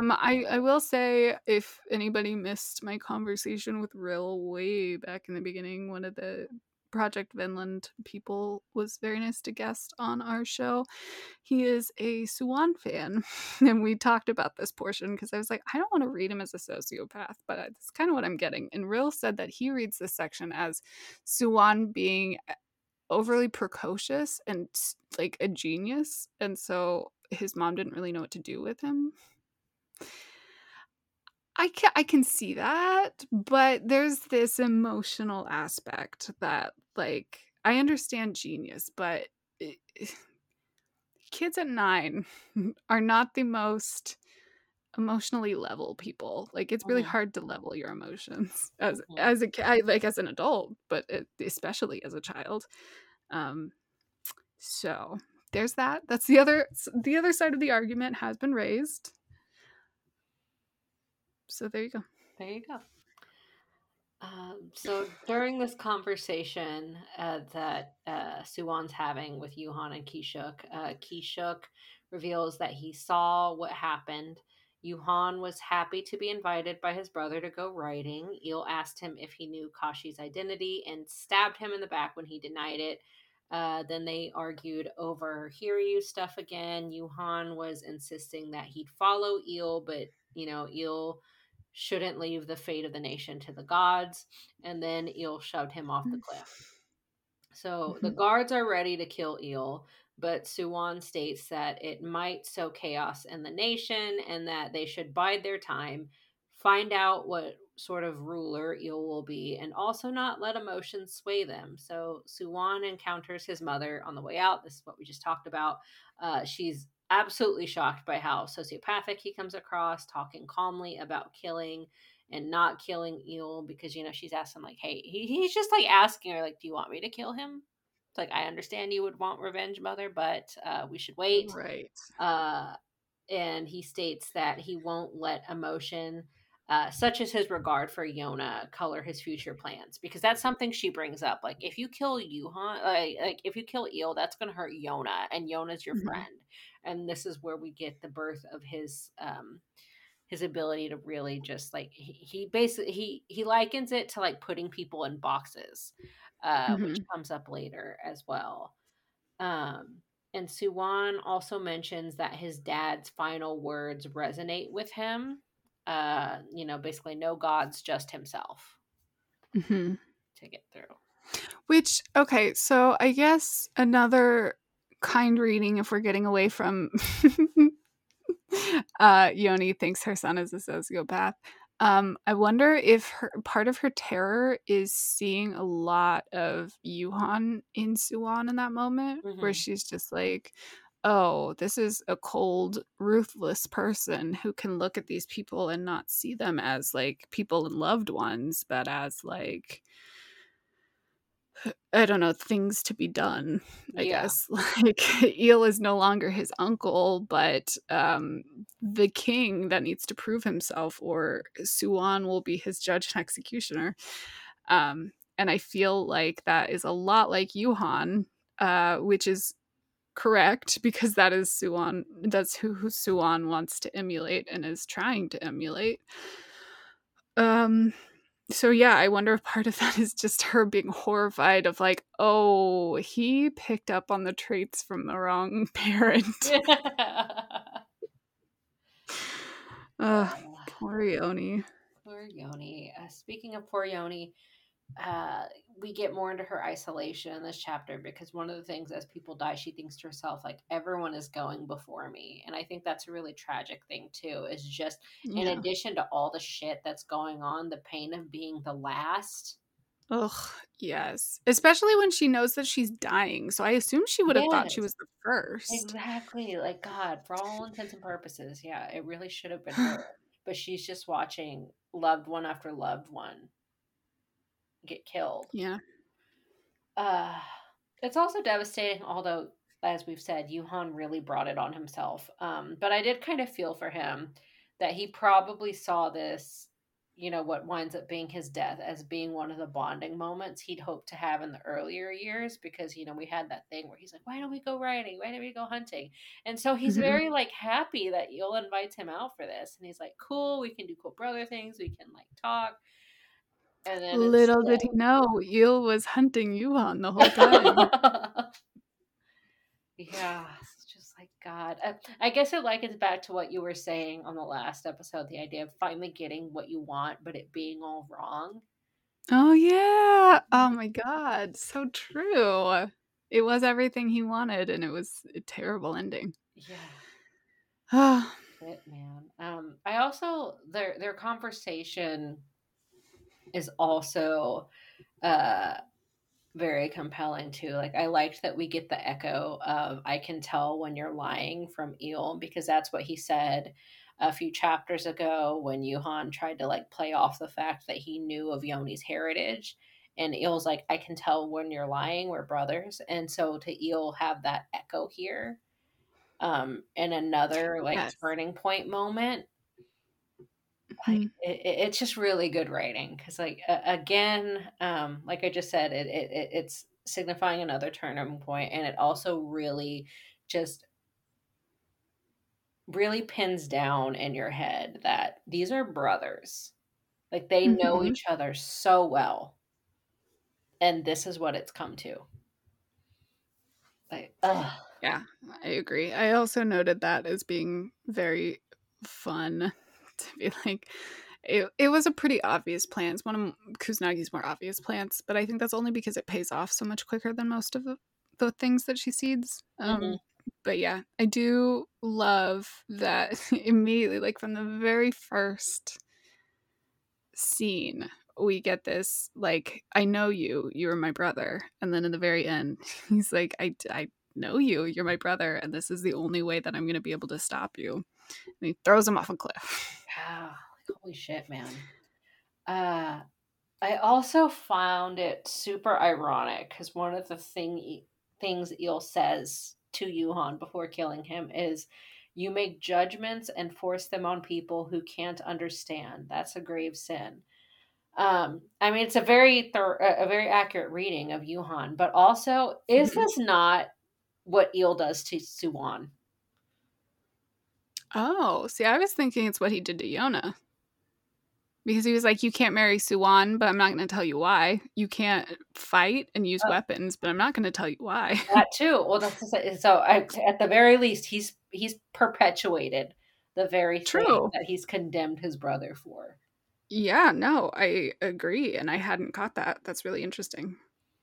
Yeah, like the fuck. But yeah, he does do that to Suwan too. You're correct. Yeah. I didn't mean to talk over you. Sorry. Oh no, you're fine. I like that you pointed out that it was Yona as well, because I hadn't caught that. But We'll get there together. also, we finally reach the true birth of Suwan's disdain of religion. Mm-hmm. How it's not only just something that he inherited from his father, but like there is a justification for him. Not that it's just something that's like, my father thought this, therefore I, although that's certainly part of it, but it literally has fucked with his life. Yeah. So. Yeah, no, I agree. I think it's good that Kuznagi gives this to him because it does help make him more three-dimensional, which I don't know that he necessarily needs help with, but yeah, it's not just him hating it because he's told to or because he wants to do everything himself because he's very egotistical and self-centered. Like, no, he has reasons. Yeah. He has many reasons, in fact. And yeah. Yeah. And I agree. Good writing. this is where I had my note about Yoni being similar to Yona. I had forgotten part of it though, because it's not just wanting an end to the cycle, but she's also trying to champion the idea that people matter to Suwan, because Oh. here she's like, if you kill Il, that's going to hurt Yona. Why would you hurt Yona? Yona's your best friend. And Yona has made that argument to him later in the series about, people matter. Like when she's, didn't you hear about, what your father did to the residents of Shing? Like, that's awful. And then Suwon's Mhm. like, you got to do what you got to do as king. Like, Right. so now Yona's the one taking up that voice of being like, you need to see people as people. Right. And not as like players on a page. Yeah. Um you know what I mean. I'm thinking of the scene in the last arc where they're like talking battle strategy. Yeah, players. Yeah, Not players on a page, but like a on board board. game. Yeah, I don't know what I'm saying. yeah. You get it. Yeah. Yeah, Suwon could stand to do that every now and then, but then also it's hard to do when you're leading a whole bunch of people and you're going to have to go to war to strengthen borders that the last king let completely crumble. Yeah, I don't really blame Suwon all that much for kind of hardening his heart and being like, well, there's going to be casualties and I'm going to have to be okay with that. Can't love everybody indiscriminately. Yona does get it a little bit easy because she's not really in that leadership position at the moment. The only leadership she currently holds is over the dragons and Hawk, who can all take care of themselves and probably won't die. Possibly, who knows? But yeah, she's not in charge of an entire nation of people who are not overpowered god beings. Hmm. So I will give him that. I will say in defense of Suwon being a little bit cold and Yona being a little too bleeding heart. Like, it makes sense from where they are. And I don't think either of them is really wrong, if that makes sense. Yeah, sure. Yeah. So speaking of Yona, we return to her finally in the next chapter, 197, Shaky Handwriting. So we see her more, we're coming out of the flashback a little bit. We are reminded that she's the reader of this journal, and she is absolutely devastated by its ending, in which Yoni realizes that her death draws near, and she uses the last of her strength to write a letter to Eel, who she will entrust the journal's account to. She warns him that Suwon has conspirators against him, though she admits she still loves her son, who is, in her mind at least, as sincere in his kindness as his coldness, because we've had that discussion how much of like happy Suwon is a mask and how much of it is real. Mhm. To her mind, they are both genuinely parts of him. So she admits she still loves her son, but nevertheless, she wants to protect Eel and Yona. She also wants the cycle of revenge and death to end and hopes that Suwon and Yona's friendship survives. Oh, girl. I know. I mean, maybe there's still hope. You never know. And she also wishes Eel, happiness. Yona is shocked to find that her dad wrote back to a probably already dead Yoni. He was moved Mhm. by her words, doesn't blame her for anything that happened, and admits to his own failings. He admits that he was always jealous of Yuhan, especially when he was marrying a descendant of Hiryu. He feels terrible that Kashi never knew that he actually loved her, and he knows that he's not fit to be king. But he still says like he knows his brother wasn't either. Uh, so he just resolves to be essentially a placeholder until destiny arrives. He also Right. resolves to never take another life and to let Suwon kill him. And he admits that he is uneasy about Suwon and Yona because Yoni admitted herself that Suwon wouldn't prioritize his daughter. So instead, he wishes for someone who wouldn't betray her. Uh, we'll talk about this panel, I'm sure. Mhm. And Eel also keeps the journal, which Yoni expected him to burn, because it's a reminder of those he loved and lost and wished he could have communicated with better, like Yuhan. So again, that theme of like nobody communicating with each other. He even now he's like imagining like just like having a conversation where his brother advises him. And of course, Yona's in tears because why wouldn't you be in tears after her Yeah, leaving? I'm near tears at this moment. Yeah, I'm not gonna lie. yeah. And this is her actual family. Like, I mean, I might be King Eel's biggest defender because he made a lot of mistakes, obviously, but like he is really sympathetic, and this part always kills me because it's like the things that kill me, you already mentioned, are that he never wants to take another life and that he loved Kashi, but he couldn't tell her.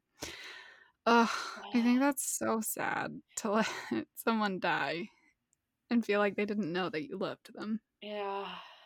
Oh my It's God. really That sad. was my big thing when my great aunt died last year. Like, I was stuck on it. I was like, did she know I loved her? Did she know I loved her? Same. Like, oh, Why I'm so upset about it. yeah. That's yeah, that's a good little bit. That's pretty affecting, especially giving it to King Eel, who is not looked in at as the most in the most favorable light through the whole thing. Like Yeah. basically Yona and Hawk are the only ones who will defend him. And to be able to give this to him and like really humanize him. Yeah, it's good Yeah, stuff. and I loved how moved he was too, because he was like, the fact that Yoni, like he mentioned this in the letter, he's like, you wished for my happiness after like everything that happened, after how cold I was to you, after all of Mhm. this, like for you to still be like, I hope you're happy and things end well. Like, Yeah.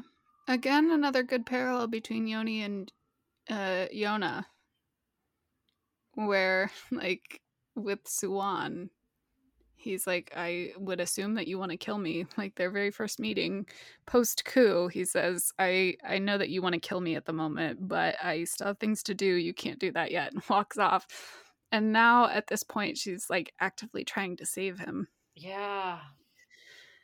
and Uh, trying to understand him and be in his life in the way that she can.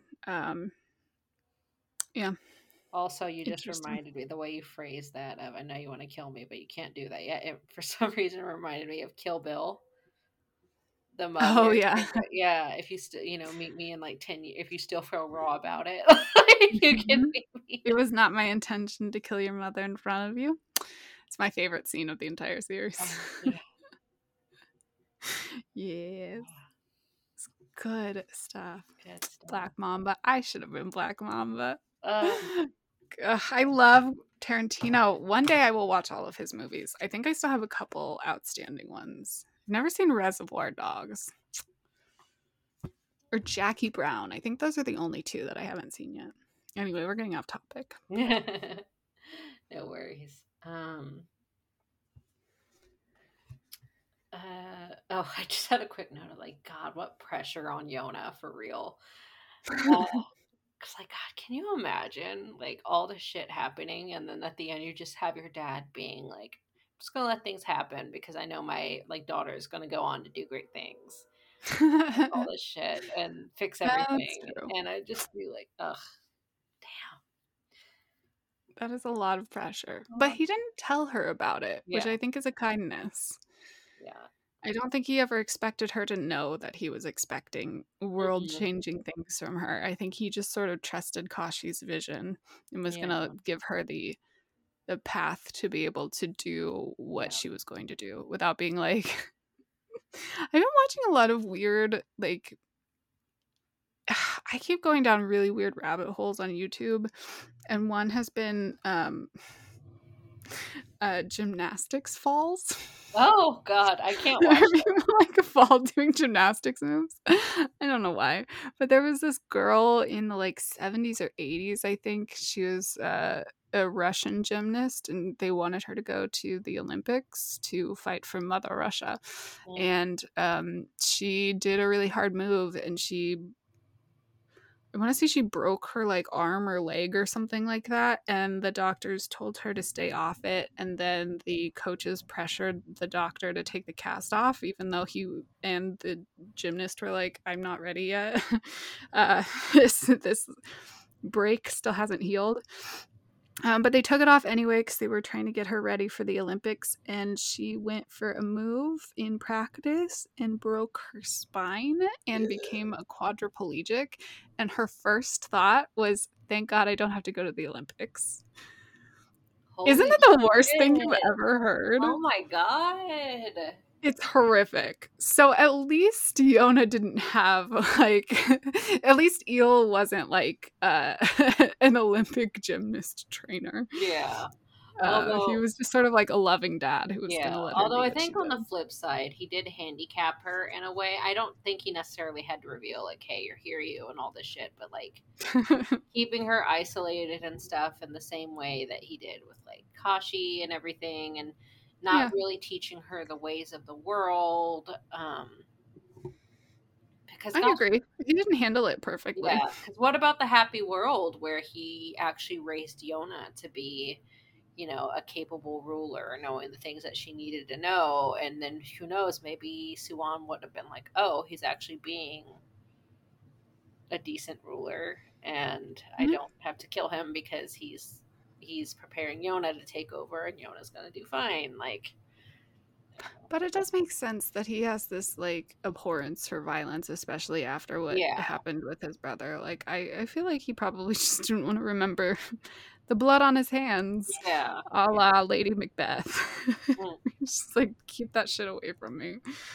Um, yeah, I agree. But also, there would be no story yeah, if exactly. we knew everything already and everybody acted perfectly. I know that's not what you're saying, Yeah, yeah. but yeah. I Um, think he did as well as he could have, and it was bad, but so everybody else's decisions were also bad. yes, Possibly, arguably equally bad. yeah.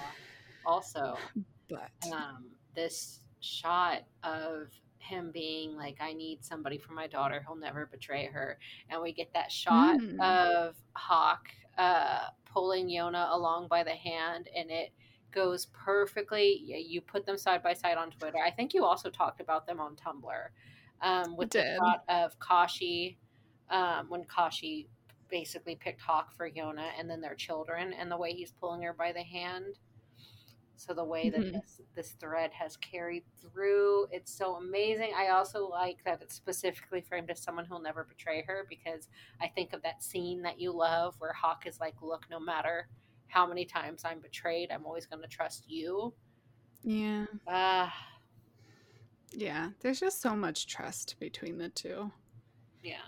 And yeah, I went into this a lot on Tumblr. So if you're one of the like 5 people that follow us on Tumblr, you probably already saw this.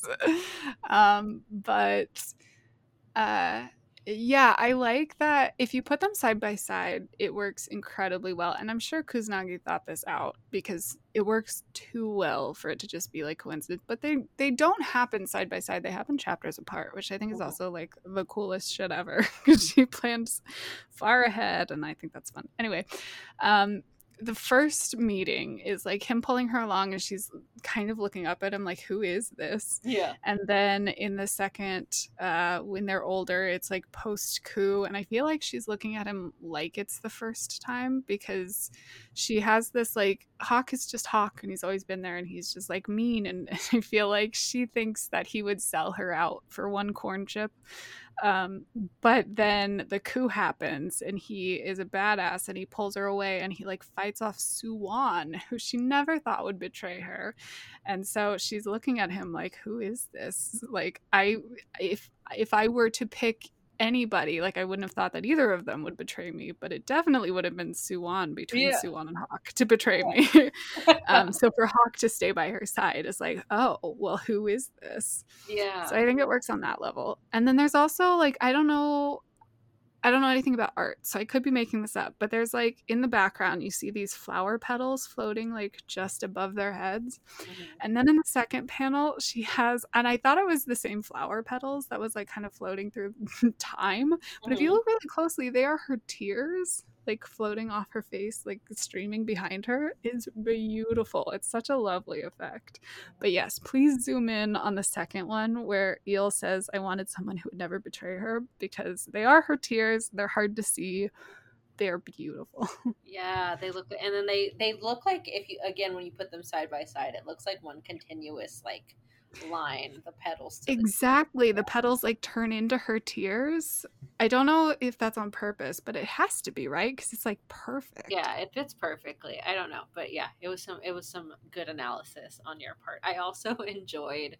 I think Jen reblogged it, and her tag was like something like shout out to Hawk for never holding a hand normally in his life. He just grabs her whole hand and drags her around because he doesn't like link hands the Yeah. way normal people do. He literally just like grabs onto her fingers.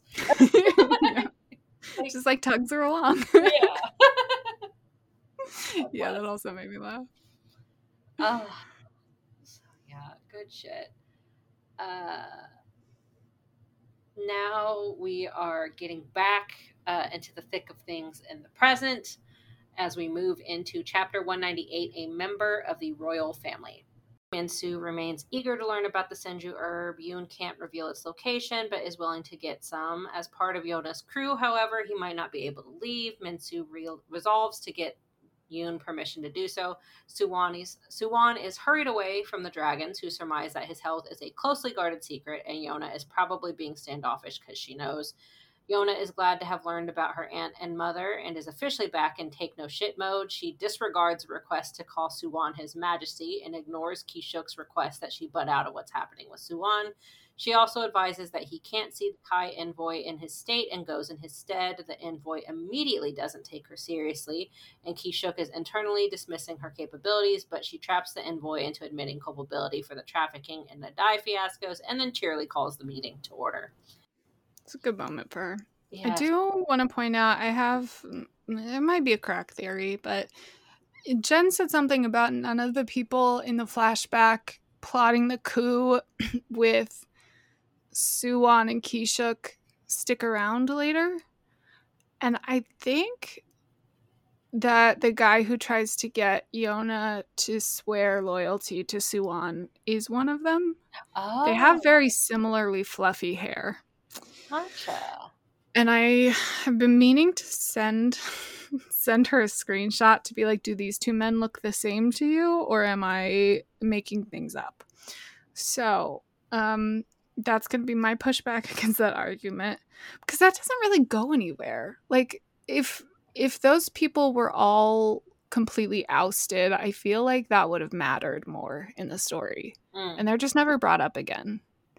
So I am really going to argue, so sorry, Jen, whenever you get to this, if you get to this, but I'm really going to argue that they're just hanging out somewhere, because it just doesn't make sense to kill them all off. Yeah. And then like off screen for no reason and never mention it again. Yeah, I would just assume that they all have like high level positions. Right, exactly. So I will submit for her consideration those two men side by side, and I might like throw them up on Twitter and take a poll. But anyway, yeah, that's all I wanted to say about that. And also, this is a really fun section. I like that she gets to be a little sassy, and that she smiles after she does it, because it's very Suwon. I feel like this entire section is like her proving that she is just as capable as Suwon. Yes, and the envoy even thinks later, when they do get to meet Suwon and he like maneuvers them to do what he wants, they think to themselves, oh, they're definitely related. It's just so fucking funny when you remember that she started the series wanting to marry him. Yeah. Like, oh boy. Yeah, it's wild. And I do love her being sassy. I think you pointed it out on Twitter, but the idea that both her and Hawk have moments in this arc where they're like, I'm not gonna swear a false oath. Like yeah. They're so in sync, even though they're separate. They have like 2 or 3 moments where I'm like, oh, that's a parallel. Yeah, I love that for them. Also, she tells Kishuk to be quiet, and I hollered because I've been wanting her to do that this whole arc. Yeah. So next chapter, a VIP from South Kai. Yona continues to impress Kishuk and Judo as they watch her expertly outmaneuver the envoys. They try to lay claim to the dragons in their own traditions, but Yona shuts it down as legend, while Kishuk has the audacity to claim their Suwons. Yona notices a sickly-looking delegate who vomits on her. Rather Mhm. than being offended, she tends to him and earns his regard. He even hilariously asks her about her relationship status, which causes her a brief internal crisis because she's like literally asks, "What are we?" about Hawk. Um, Yeah. the guy also confides that his rulers are corrupt, and as she leaves, she converses with Kishuk about control of the dragons, and she thinks that to herself that he's not so creepy to her now that the journal gave insight into his personality. And then the next Mhm. day, we find out that the sickly envoy is found dead, and Yona is accused of poisoning him. And Kishuk surmises that they did it themselves they being the envoy, to get rid of a critic and incite war. And then the rumor spreads. Yeah. One, that guy is relatable as fuck to be like, "Oh, Yona's nice to me for 1 second. You got a boyfriend? Do you wanna date me?" I get it, dude. Been Right. there. 2, okay, so this is where they mention Lake Shinshui? Shinsui? Sure. You know I'm not the In pronunciation person. I in, can't even pronounce. There it is. I can't even pronounce English words. So, I know, we're really fucked. Whatever, the lake in Kai where their counterpart religious figures are supposed to have gotten their powers because they have the lore that one time Kai and Coco were united and Kai's empire had 4 faithful servants who gained their powers from drinking from the lake, similarly to the dragons drinking god blood.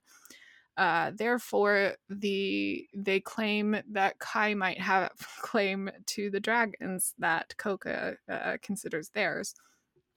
And I wanted to bring this up because one of our listeners, who, if I was a better host, I would already have her name. Let me pull this up. She was very nice to write in about how the beginning of the anime, the the opening sequence shows the dragons with their like dragony counterparts. So mm, like Xeno would have, like a little yellow creature behind him. mhm. And then Hawk has something. And she said that it looked like a lion to her, which I'm not going to refute because it could be anything because it happens literally like in 2 seconds. I could not get a good like Yeah. screenshot of it to send to Evangelina because it is just like barely there. But Allison, thank you, Allison. Sorry, I just pulled it up. Yeah, I think that it might be a thunder beast. That's what I thought too. And I kind of thought it as a bird. I kind of, for some reason, picture a thunder beast as like a lightning phoenix, or I guess would be Zapdos from Pokemon. Uh, Right. but yeah. Right, which was a cool thing of you to say and why I bring it up right now, because they have those birds on the Kai flags. I don't know if that's necessarily a spoiler. It's like the flags at the very beginning of the series where we get the flash forward. Mm. There are birds on that, and then okay, yeah, it is a spoiler, but like we learn they're from Kai. Yeah. So they have this like bird motif with Kai. And the next villain that we have yet to meet, I believe, has a bird tattoo on his head. So I think it's interesting that you bring up birds in connection with that because yeah, maybe there's something to this lake here, and maybe Hawk is part of that because we don't really know his history. He could be from Kai. I think Celine actually joked about that when she was on. Oh She's like, yeah, "What if because you?" he's an orphan. He's just like Yeah, some window. yeah. Maybe he's from Kai, and he has some sort of connection to this lake, and he is something, and he's either a lion or an actual physical thunder beast or a Zapdos. Yeah. Who knows? Who knows? Fun crack theory. I like it. Fun crack theories no matter what. But yes, thank you, Allison. That was really nice of you to write in. I'm so sorry. I will probably have answered you by the time this podcast comes out. I feel so bad because it's been like 3 weeks. I just, my brain is broken. I haven't been able to do anything recently. So, long story short, I'm making excuses, but I loved thinking about it. So yeah. Also, if you haven't watched the OP for the anime, watch it on mute. Go see what we're talking about. See if you can catch a glimpse of the weird animal behind him, whatever it is. Right on. Before we move on, I just wanted to point out that we get to see Al and her get well acorn again. She tries to offer it to the envoy that gets poisoned and murdered. Also, we see her hanging out on Judo's shoulder. So I think she's accepted Judo, and I'm taking that to mean that Judo is in fact a good guy. He's fine. I'm happy that you're happy. I wish you all the best in your delusional marriage with him in your mind. Perfect. All right, so next chapter, 200, Now or Never. Hawk convenes with Jiha and Yoon to discuss the rumor about Yona, despite Jiha trying to be chill about Yona warning them away. Savvy Hawk, we talked about this earlier, he doesn't get the idiot ball here. He just correctly surmises that Yona warned them away despite wanting to see them because there's some weird shit happening. He immediately connects that shit to Suwon because Suwon wasn't in the meeting with Kai. Meanwhile, Suwon wakes up and is informed of what's happened, and he's eager to meet with the envoy and uses this as an opportunity to achieve his goal while still alive. Kishuk tries to think of who can succeed him after he dies and is horrified when he thinks of Yona, especially when he only did the alliance with the dragons for Suwon. Yona accompanies Suwon to the next meeting, and Hawk and Jiha see them because Hawk is tired of waiting and is going to see what's up. The envoy realizes Suwon and Yona are alike. We talked about this already. Yona trips as Suwon gets unsteady on his feet. She's caught by Hawk, who's disguised in his soldier uniform. She realizes who he is, but leaves when Suwon falls again, and she must support him, hoping that Hawk didn't see and get the wrong idea. However, Hawk definitely did, and he's wondering instead how Suwon got so frail. Again, like, Hawk knows what's up. He doesn't have time to be like, oh my God, does my girlfriend like this other guy? Like, Exactly. That's why I love this. Like, okay, I love miscommunication way more than most people. I will eat that shit up every day. But I love that Kuznagi doesn't go there with them. He immediately knows because she literally chases after Suwon and leaves him behind and doesn't talk to him. So that's like, that would be so easy to be like, does my girlfriend love me? And no, he's like, I think my childhood friend who I have weird feelings for is probably in trouble because I think he's a little unsteady on his feet, and that's not great. Yeah. I love this.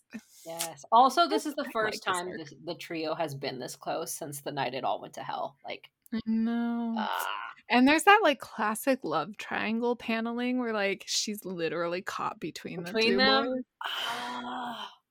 I love it. I live for this shit. Especially I the only time that I will accept a love triangle is if it's very clear who you should be rooting for and like nobody's left out for no reason. Like Suwon does not want to be part of this. He wants to be friends with them and he misses like being friends with them, but there's no romance involved, and so I don't feel bad. Yeah. So, next chapter, The Shadow. Hawk figures out Suwon is ill, and then he's attacked by Hewley and thrown in jail. The bodyguard was acting on Kishuk's orders. Kill Hawk if he gets too close to Suwon, and Hawk knows that they know that he knows Suwon is sick. And he also gleans that Suwon is dying. Kishuk goes to leave, ordering Hewley to dispatch Hawk, as Hawk merely asks that they let Yona hang out with the dragons to no answer. But surprise, bitch, Minsu has taken Yona to the dungeon, and she is not here for this shit. She lays out plainly that that their hands are full with Suwon's health and being on the brink of war with South Kai, and now is not the time to make an enemy out of her and the dragons by murdering Hawk. Hawk even notes that putting him on the front lines to protect Koka is a wiser decision. Kishuk concedes but says Hawk will remain in jail for now. And alone, Yona collapses in relief that she made it in time. Hawk teases her a little and then asks her to confirm that Il killed Yuhan. Yona does and mentally acknowledges how hard it is to explain Suwon's perspective to Hawk, since Hawk will always put his loved ones first and Suwon compartmentalizes. And then Hawk and Yona kiss through the bars. Finally, we're getting good ship content. I mean, the angst was also good ship content, but them being together content. Yeah. I do love this kiss. I know everybody loves this kiss. Yeah. But yeah, I like that she's like, "I thought you were dead. I thought you were going to die, and I'm very worried about everything all the time, and I have kept everything on my own shoulders silently." Oh, that is another parallel between her and Yuhan. Or Yoni.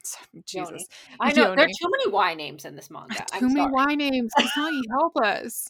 Her and Yoni, where they like are both isolated and having to deal with all of this shit alone. Oh fuck. Um, so she's finally able to be like, okay, I can relax now because you're in front of me and you're fine. And then he's like, yeah, okay, that's great. Here, come here. I want my I want my face on your face. Because Uh-huh. it's a new relationship and they haven't seen each other in weeks, and he now gets to kiss his dream girl. Like, oh, Yeah. I love that he just like goes in for the kill without question. She's like, okay, but we Yes. have other things to talk about. And he's like, no, no, I feel no. like again we get more of Secure Hawk because he teases her before he kisses her, which has also always been Mhm. his thing. He loves to tease her, but he goes, He "I was hear you don't need a bodyguard," and then he kisses. right, Oh, right. She's like, they're so cute. that's not what I meant. Yeah. Also, very funny in this scene. The thing that made me laugh, like, because I've obviously seen this clipped on on YouTube, on Twitter a bunch. So I've like technically read this panel a bunch of times. But the thing that made me laugh really hard is that Mean Sue is in the background, and he's like, can I get in there to like help Hawk not bleed out? Oh yeah. It's just so funny to imagine him in the back of the room. Like, I mean, I guess I have to let this play out, but come on, guys. Yeah. Oh my god. So yeah, now we move into a venomous guest, where Yona fusses over Hawk's injuries and nearly inspires Hawk to attempt an escape when she mentions wanting to be closer to him. You brought this out last week. Like he gets so horny, he's ready to like bust out. God, that was so funny. He's like, "You want to touch me? You want to be closer to me? Nothing will stop me." And she's like, "Okay, relax, big boy." Yeah, so Minsu ushers her out, knowing that Kishuk and Huli are watching. Hawk tells her again not to worry, and on the way out, Yona softly confronts Huli for killing her mother and surmises that he looks at her murderously because he was unable to kill her as well. She asks that he not kill Hawk because she doesn't want to hate anymore. Again, trying to be that cycle breaker. I love her so much. Hawk thinks of Suwon's illness. Kishuk explains to Suwon that Hawk is in the dungeon. The funeral for Rontan, which is the name of that guy that got poisoned, is held and begins to get rowdy. A beautiful woman appears, claiming to be Rontan's kin, but Yona realizes quickly she's just a shit starter when she starts to insult and manhandle her. And she's stopped from slapping Yona when the dragons, who have been called by Kishuk to sub for priests at the funeral, love that continuity there. You killed all the priests, you don't have any when they ask for some. Um, True. That's good yeah, so stuff. yeah, here are the dragons. And then they also are there to provide a distraction from Suwon's health. And so they arrive and close ranks around Yona. And then the woman, May Nyan, Mhm. questions who owns the dragons and the renowned Thunder Beasts. The dragons, despite Yona's modesty, tell her that Yona owns them, and May Nyan accuses her of being given too much. Mhm. I also like here when Yona talks to Huli, she says that he's one of so many people haunted by my uncle Yuhan's ghost. That was something you brought up as an overarching theme with this. Yeah. I was gonna bring it up at the end, but it's a good time to bring it up now. Being haunted by people, think she's probably, I mean, she's talking about a lot of people, but specifically Suwon, obviously. And then also Kishuk is really haunted by Yuhan. And I think maybe Huli to a lesser extent, but Suwon and Kishuk really want Suwon to be Yuhan, like what Yuhan never got to do. Yeah. And I I think that think was one of Hawk's crises when he's thinking of a successor because he thinks of Yona and he's like, no, no, no, no, no. We did all this for Suwan because Suwan is Yuhan and just right, yeah, exactly. it's like the idea of crowning Yona would be a slap in the face to Yuhan's memory. Right, because Suwon is Yuhan. Yes. Like And that Yuhan and Suwon both hate the Crimson Dragon King. So why would you? that's true. So yeah, I just think it's interesting that they're all sort of being haunted by this guy who never really got to, if from their perspective, got to see his full potential. But like from our point of view and our context of having everybody's point of view, that he should never have gotten the chance to do. Yeah. But yeah, Jen actually brought it up, and it was really funny to watch her struggle. Like we talked about it after the fact, and I was like, I was laughing at you very hard because I also had the struggle of trying not to get ahead of ourselves. Uh-huh. But what she was talking about in the last arc, with Suwon and Kishuk's relationship, is that it kind of I don't know. We both sort of have this theory that Kishuk is still very stringently like Suwon must be Yuhan's heir and carry out his mission in life. Mm-hmm. And to Suwon, this desire to be his father and grow up to like do his father's bidding has sort of become this albatross around his neck where he's like, okay, Yeah. well, I don't need to be exactly like my father all the time. And sometimes he sort of breaks away from that a little bit. But he is still very much like, he doesn't do it very often, I will say. And I think it's more of a struggle in the next arc that he has, rather than here now. But yeah, I don't know how much of this I'm just like writing fan fiction in my head about, Yeah. but it does sort of feel like both of them see Suwon as this vessel, and Suwon is starting to resent it a little bit, possibly. That's fair. I like that. So now we get to the illusion of dispossession. So Mei Nyan turns her attention to Suwon when he appears. She starts flirting with him. You know, everybody's trying to get her the fuck away from him, and he's his usual like indulgent but detached self. And he also recognizes her as the favored concubine of Chagol. Is that how you pronounce it, Chagol? Sure. The current ruler of South Kai. She claims to have a spell that will make him want to get close to her and whisper something in Suwon's ear that clearly shocks him. Later, we find out, she's later called to Suwon, and Jiha takes Iona so they can eavesdrop, and we find out that what he whispered was knowing that he has the Crimson Illness, and it's because, surprise, she too has it. She is also a descendant of the Crimson Dragon King. Her father left the tribe for Kai, but was proud of his heritage, and she was so excited to learn that Suwon got the throne, and she was even more excited to learn about the dragons appearing, but now she's pissed that some nobody princess has control of them, and so she asked Suwon to give her the dragons and the Thunder Beast in exchange for her help in taking control of Kai, and Suwon shocks her by telling her he doesn't give a fuck about that shit, and also he hates the Crimson Dragon King. Yeah. It's like, get the fuck out of here with your mystical bullshit. I'm going to do it all by pulling myself up by my own bootstraps, and I don't care. Yes. I love the Also, shop. Oh, go ahead. I was just going to say, I have this pet theory that Suwon spends a lot of time in brothels just hanging out with sex workers because I feel like they know a lot of shit and he could get a lot of good information. I like that. That's And canon. also he is possibly asexual, so he probably just like hangs out there and does not give two shits, and they are very happy to let him because it must be nice. Yeah.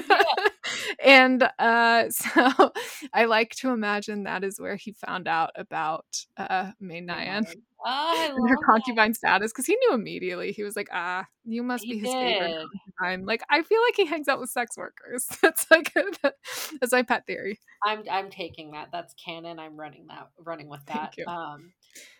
We also found out, I think, earlier in the chapter when she's talking to the envoys that she was a general before she was a concubine. True, which is fucking cool.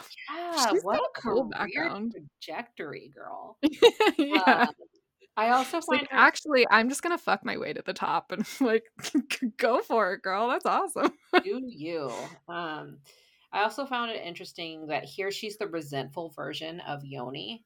because Yoni was like, basically Yoni was never resentful. She was just really sad that everything Mhm. was unfair and pointless. Where Mainayan is like, no, this actually makes me angry. Like, this is unfair because it shouldn't be pointless. I have this perceived birthright Mhm. and I'm pissed that I don't have it. True.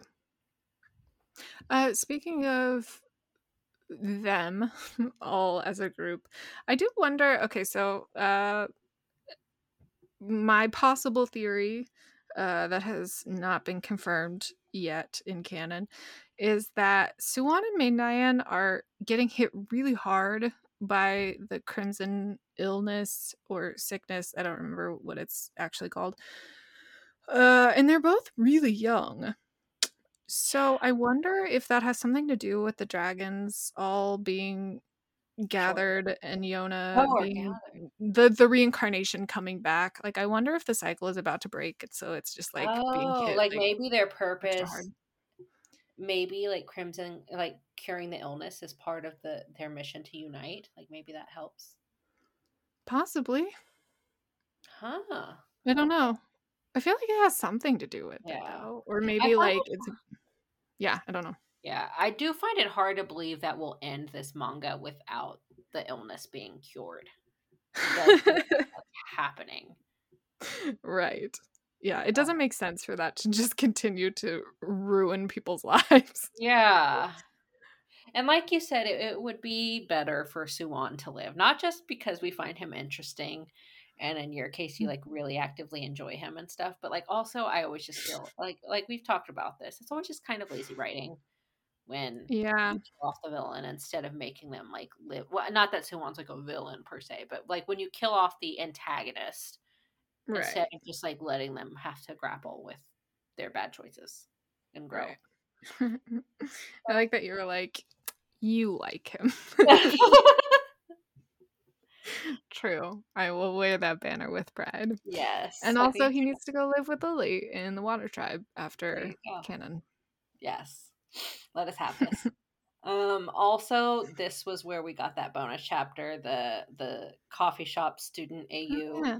Highly recommend that y'all read it if you haven't. It's just like, cute. Like if this was just like a classic shoujo say in like the Mm, modern world, they're all just like college students. You have barista Chiha, you've got confirmed asexual Suwon.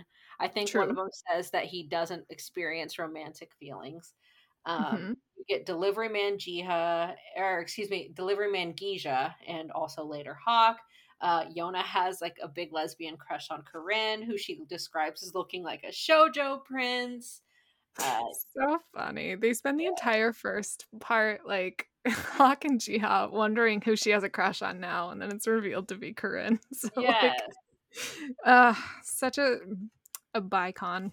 a Yona. icon. Yes, you also get like Student Lily, Landlady Gigon, Ayura Mhm. Tetra, and then most of it is like just Hawk and Yona being cute and flustered over their feelings for each other, and then like the gang Yeah. celebrates New Year's. It's very very cute shit. My favorite part of it is Ayame showing up and immediately roasting Hawk for like trying to show off via math skills, and she's like, "You're so fucking dumb. You can't do any math." And he's like, "Shut up! Not for the girl I like." It's so good. Yes, it's just cute teenage shit. Some cute teenage shit. Yeah. Yeah. So now we get into the next chapter, one-sided affection. So Mei Nyan cannot believe that she and Suwon don't see eye to eye about their lineage. And I do feel for her because she did all this shit expecting to finally find somebody who like understands her and just is immediately denied. Yeah. Um, so then she tries to flee, knowing that she's a political landmine and must be killed. But she's assaulted by Hewley on Keishook's orders. For not really being around much, like Hewley's just really popping up constantly. Um, That's the point. He's been there the whole time. You just haven't noticed. He's that good. yeah. So Jiha and Yona step in, and they're told to butt out, but not before Yona stuns Suwon by mentioning that Mei Nyan's suffering is like his mother's. Mei Nyan is thrown in the dungeon for now as Keisha plans to tell the envoy she left ahead of time. Yona contemplates why she's the Hiryu's reincarnation and why now when she's always just considered herself Yona. Noticing that Ao has befriended Little Ho, Mei Nyan's pet squirrel, Yona contemplates reuniting them, and Mei Nyan uses her wiles and battle prowess to break herself out and stumbles upon Hawk, who she dubs a weirdo in his cell. The best. Yeah, so fucking good. I love everything about Mei Nyan and Hawk's interaction from here on out. She cannot fathom why he is the way he is. I know, I love it. Yeah. I also like here that we get Suwon remembering Eel's "You're not the one" speech. Like, again, Eel really fucked that man up. And going back to being haunted by ghosts, I feel like Suwon is more haunted by Eel than Yona is. Because he's constantly remembering Eel being like, "You're not the dragon. You're not the prophesied one." That's a good point. She's haunted by her dad's death and the fact that he's not around anymore. And Suwon is constantly like, "Oh, I'm never going to be good enough."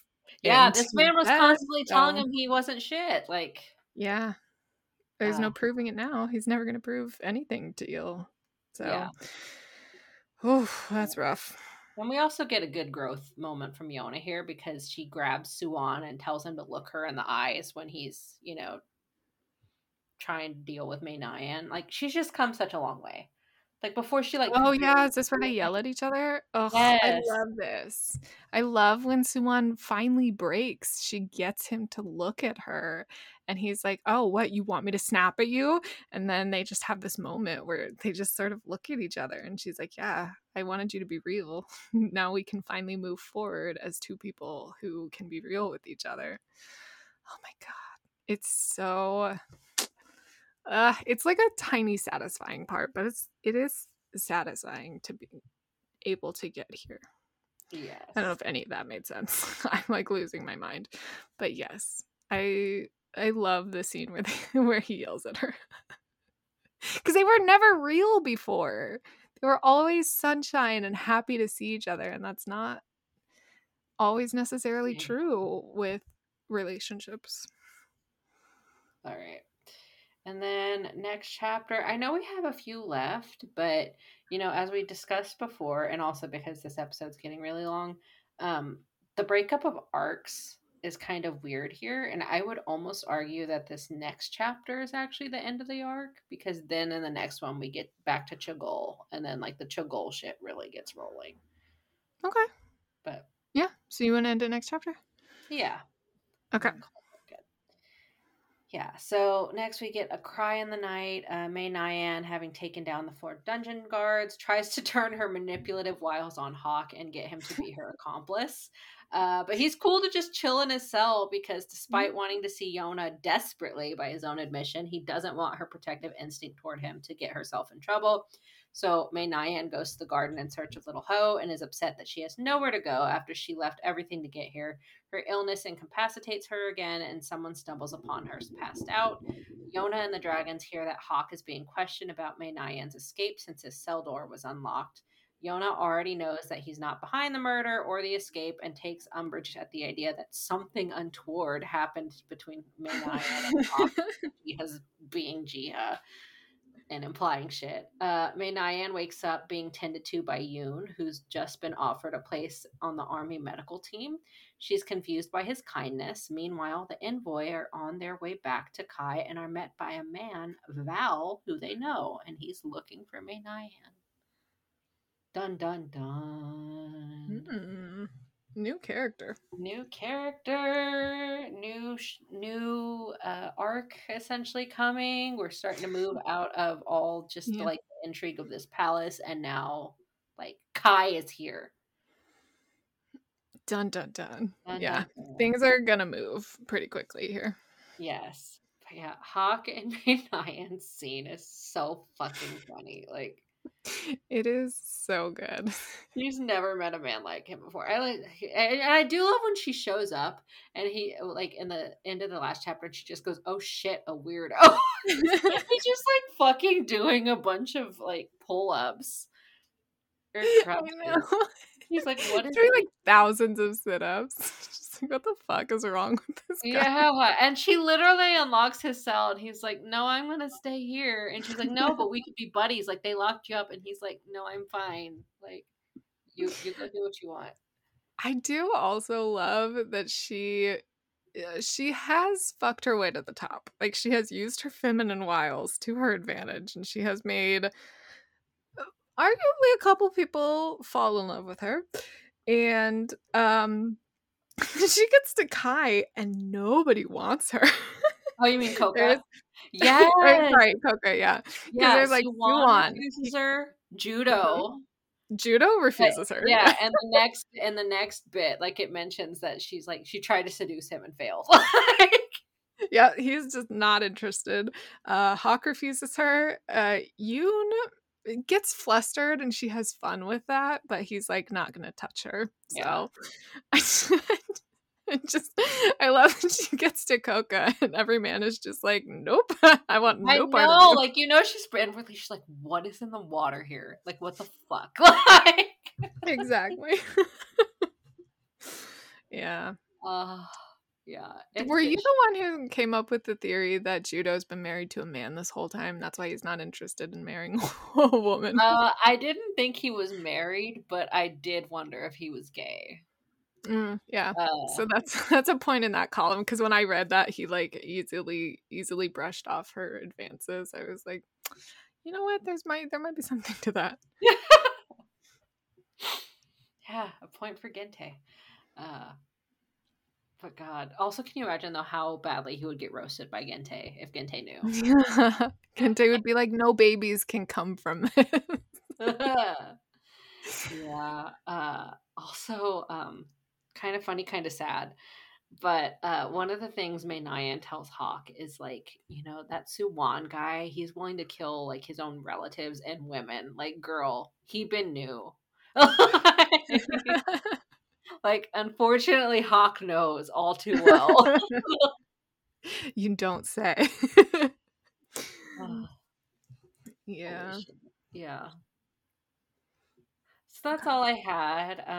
We had a couple more chapters, but I think they do better um in the next bit Okay. because we I'm fine formally with meet that. the goal and get into leaving the palace and all that nonsense. So Right. The reason that I ended it where I did was because that's when Hawk leaves the palace. So so Hawk was your end. Interesting. well, Yeah, yeah, I that didn't. and Suwon and Zeno have this weird conversation and it feels very definitive and set up-y, but no, I'm Interesting. Yeah, fine with that was one of ending the it here. questions I meant to ask you was how you broke up the arc, or what did Yeah, you? I broke it up because Hawk left and so we get a new section of the map. Like he Gotcha. goes somewhere.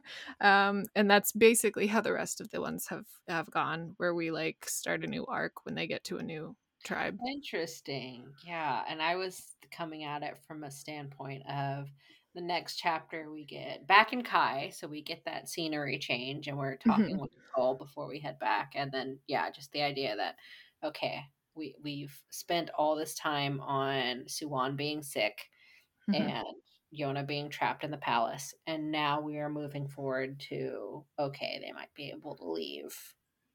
And now we've had the warning of Kai being an issue, and now Kai is Mhm. actively an issue. Right. Which makes sense. Yeah, so that's my thinking. Yeah, they're like you can break these up however you want Yeah. because truly none of it is set in stone. So I like your reasoning just as much as mine.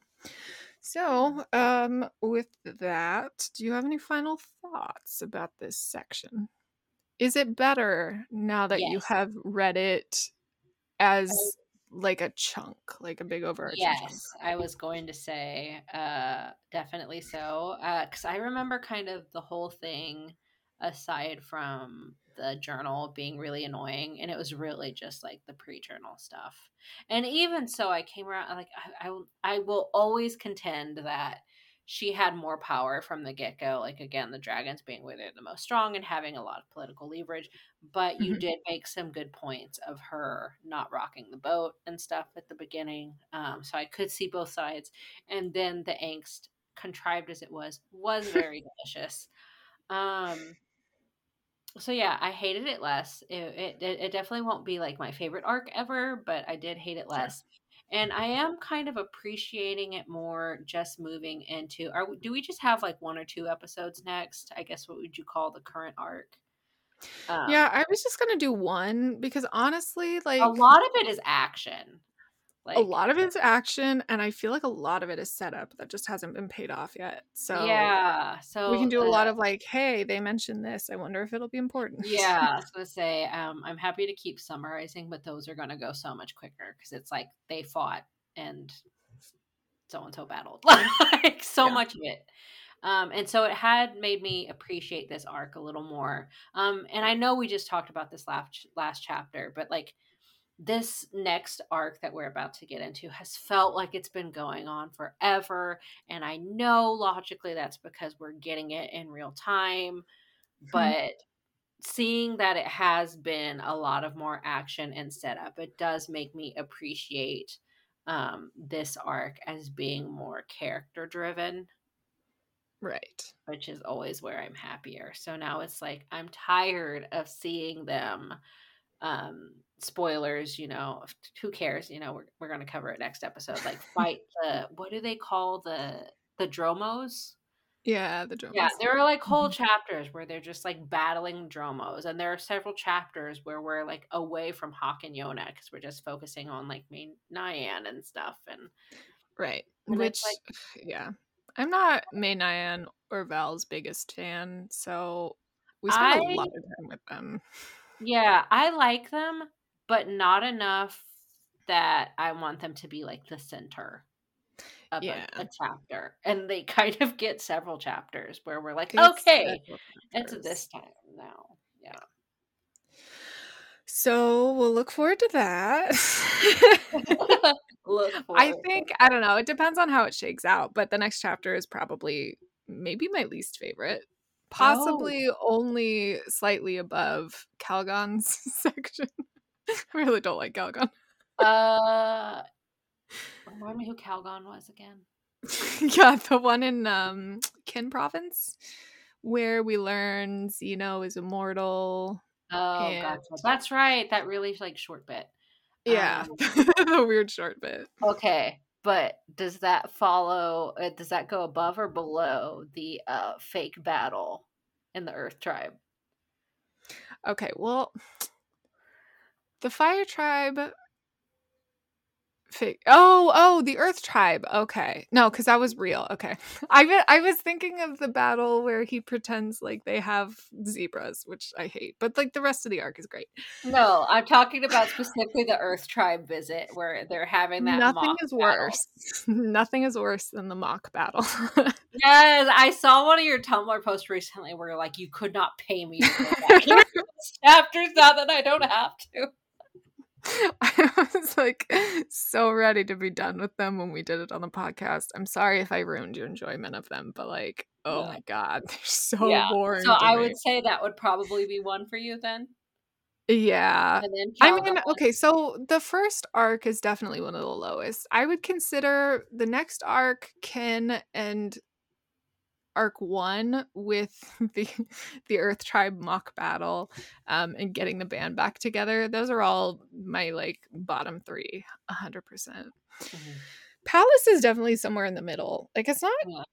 it's not one of my favorites, but I do not Yeah. hate it. I really like it, and I was having such a blast, like, reading through it this time. It is very bingeable, and I do recommend that you should binge it because I know Yeah. a lot of people fell off. So if you're one of those people and you're like, "Ugh, I guess I should get back into it," I would recommend it because now we're in the clear. Like, we're through it. It's definitely bingeable. It's kinda rough to get through. It is funny, I was reading it weekly, I got a little bored during the diary stuff, which I know you really Really? love, but I do have a vivid memory of being like, oh my God, we're still in the diary. Yeah.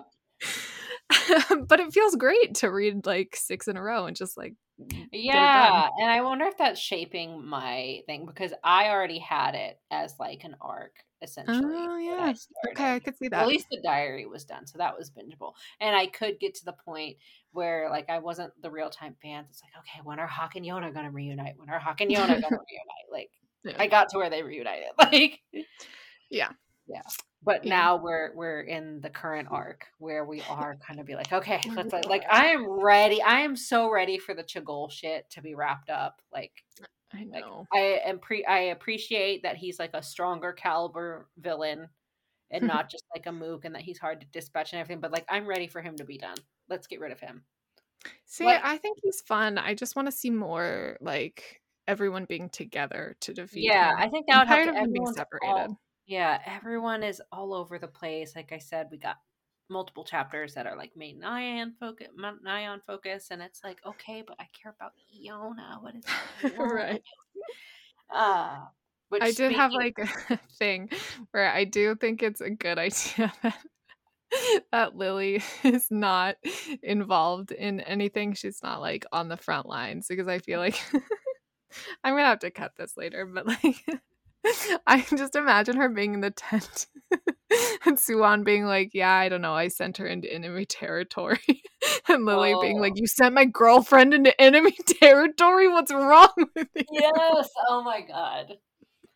Ugh, I will say though, displeasure about a lot of the next arc aside. The last chapter, the current chapter, amazing. 10 out of so 10. much fun.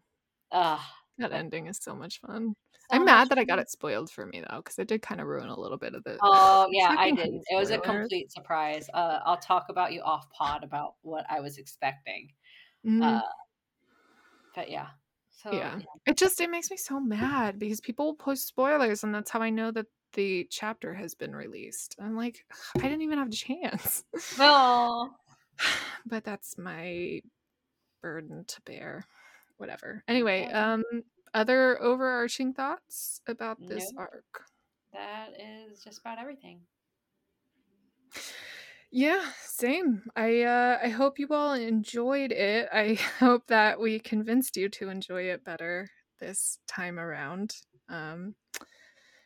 And if you want to tell us if you still hate it or where it lands on your ranking list, um, hit us up on Tumblr or Twitter.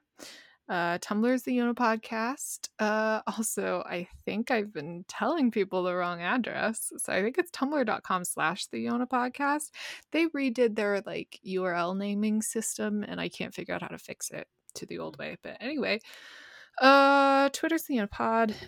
So it's Gmail. So yeah, come say hi.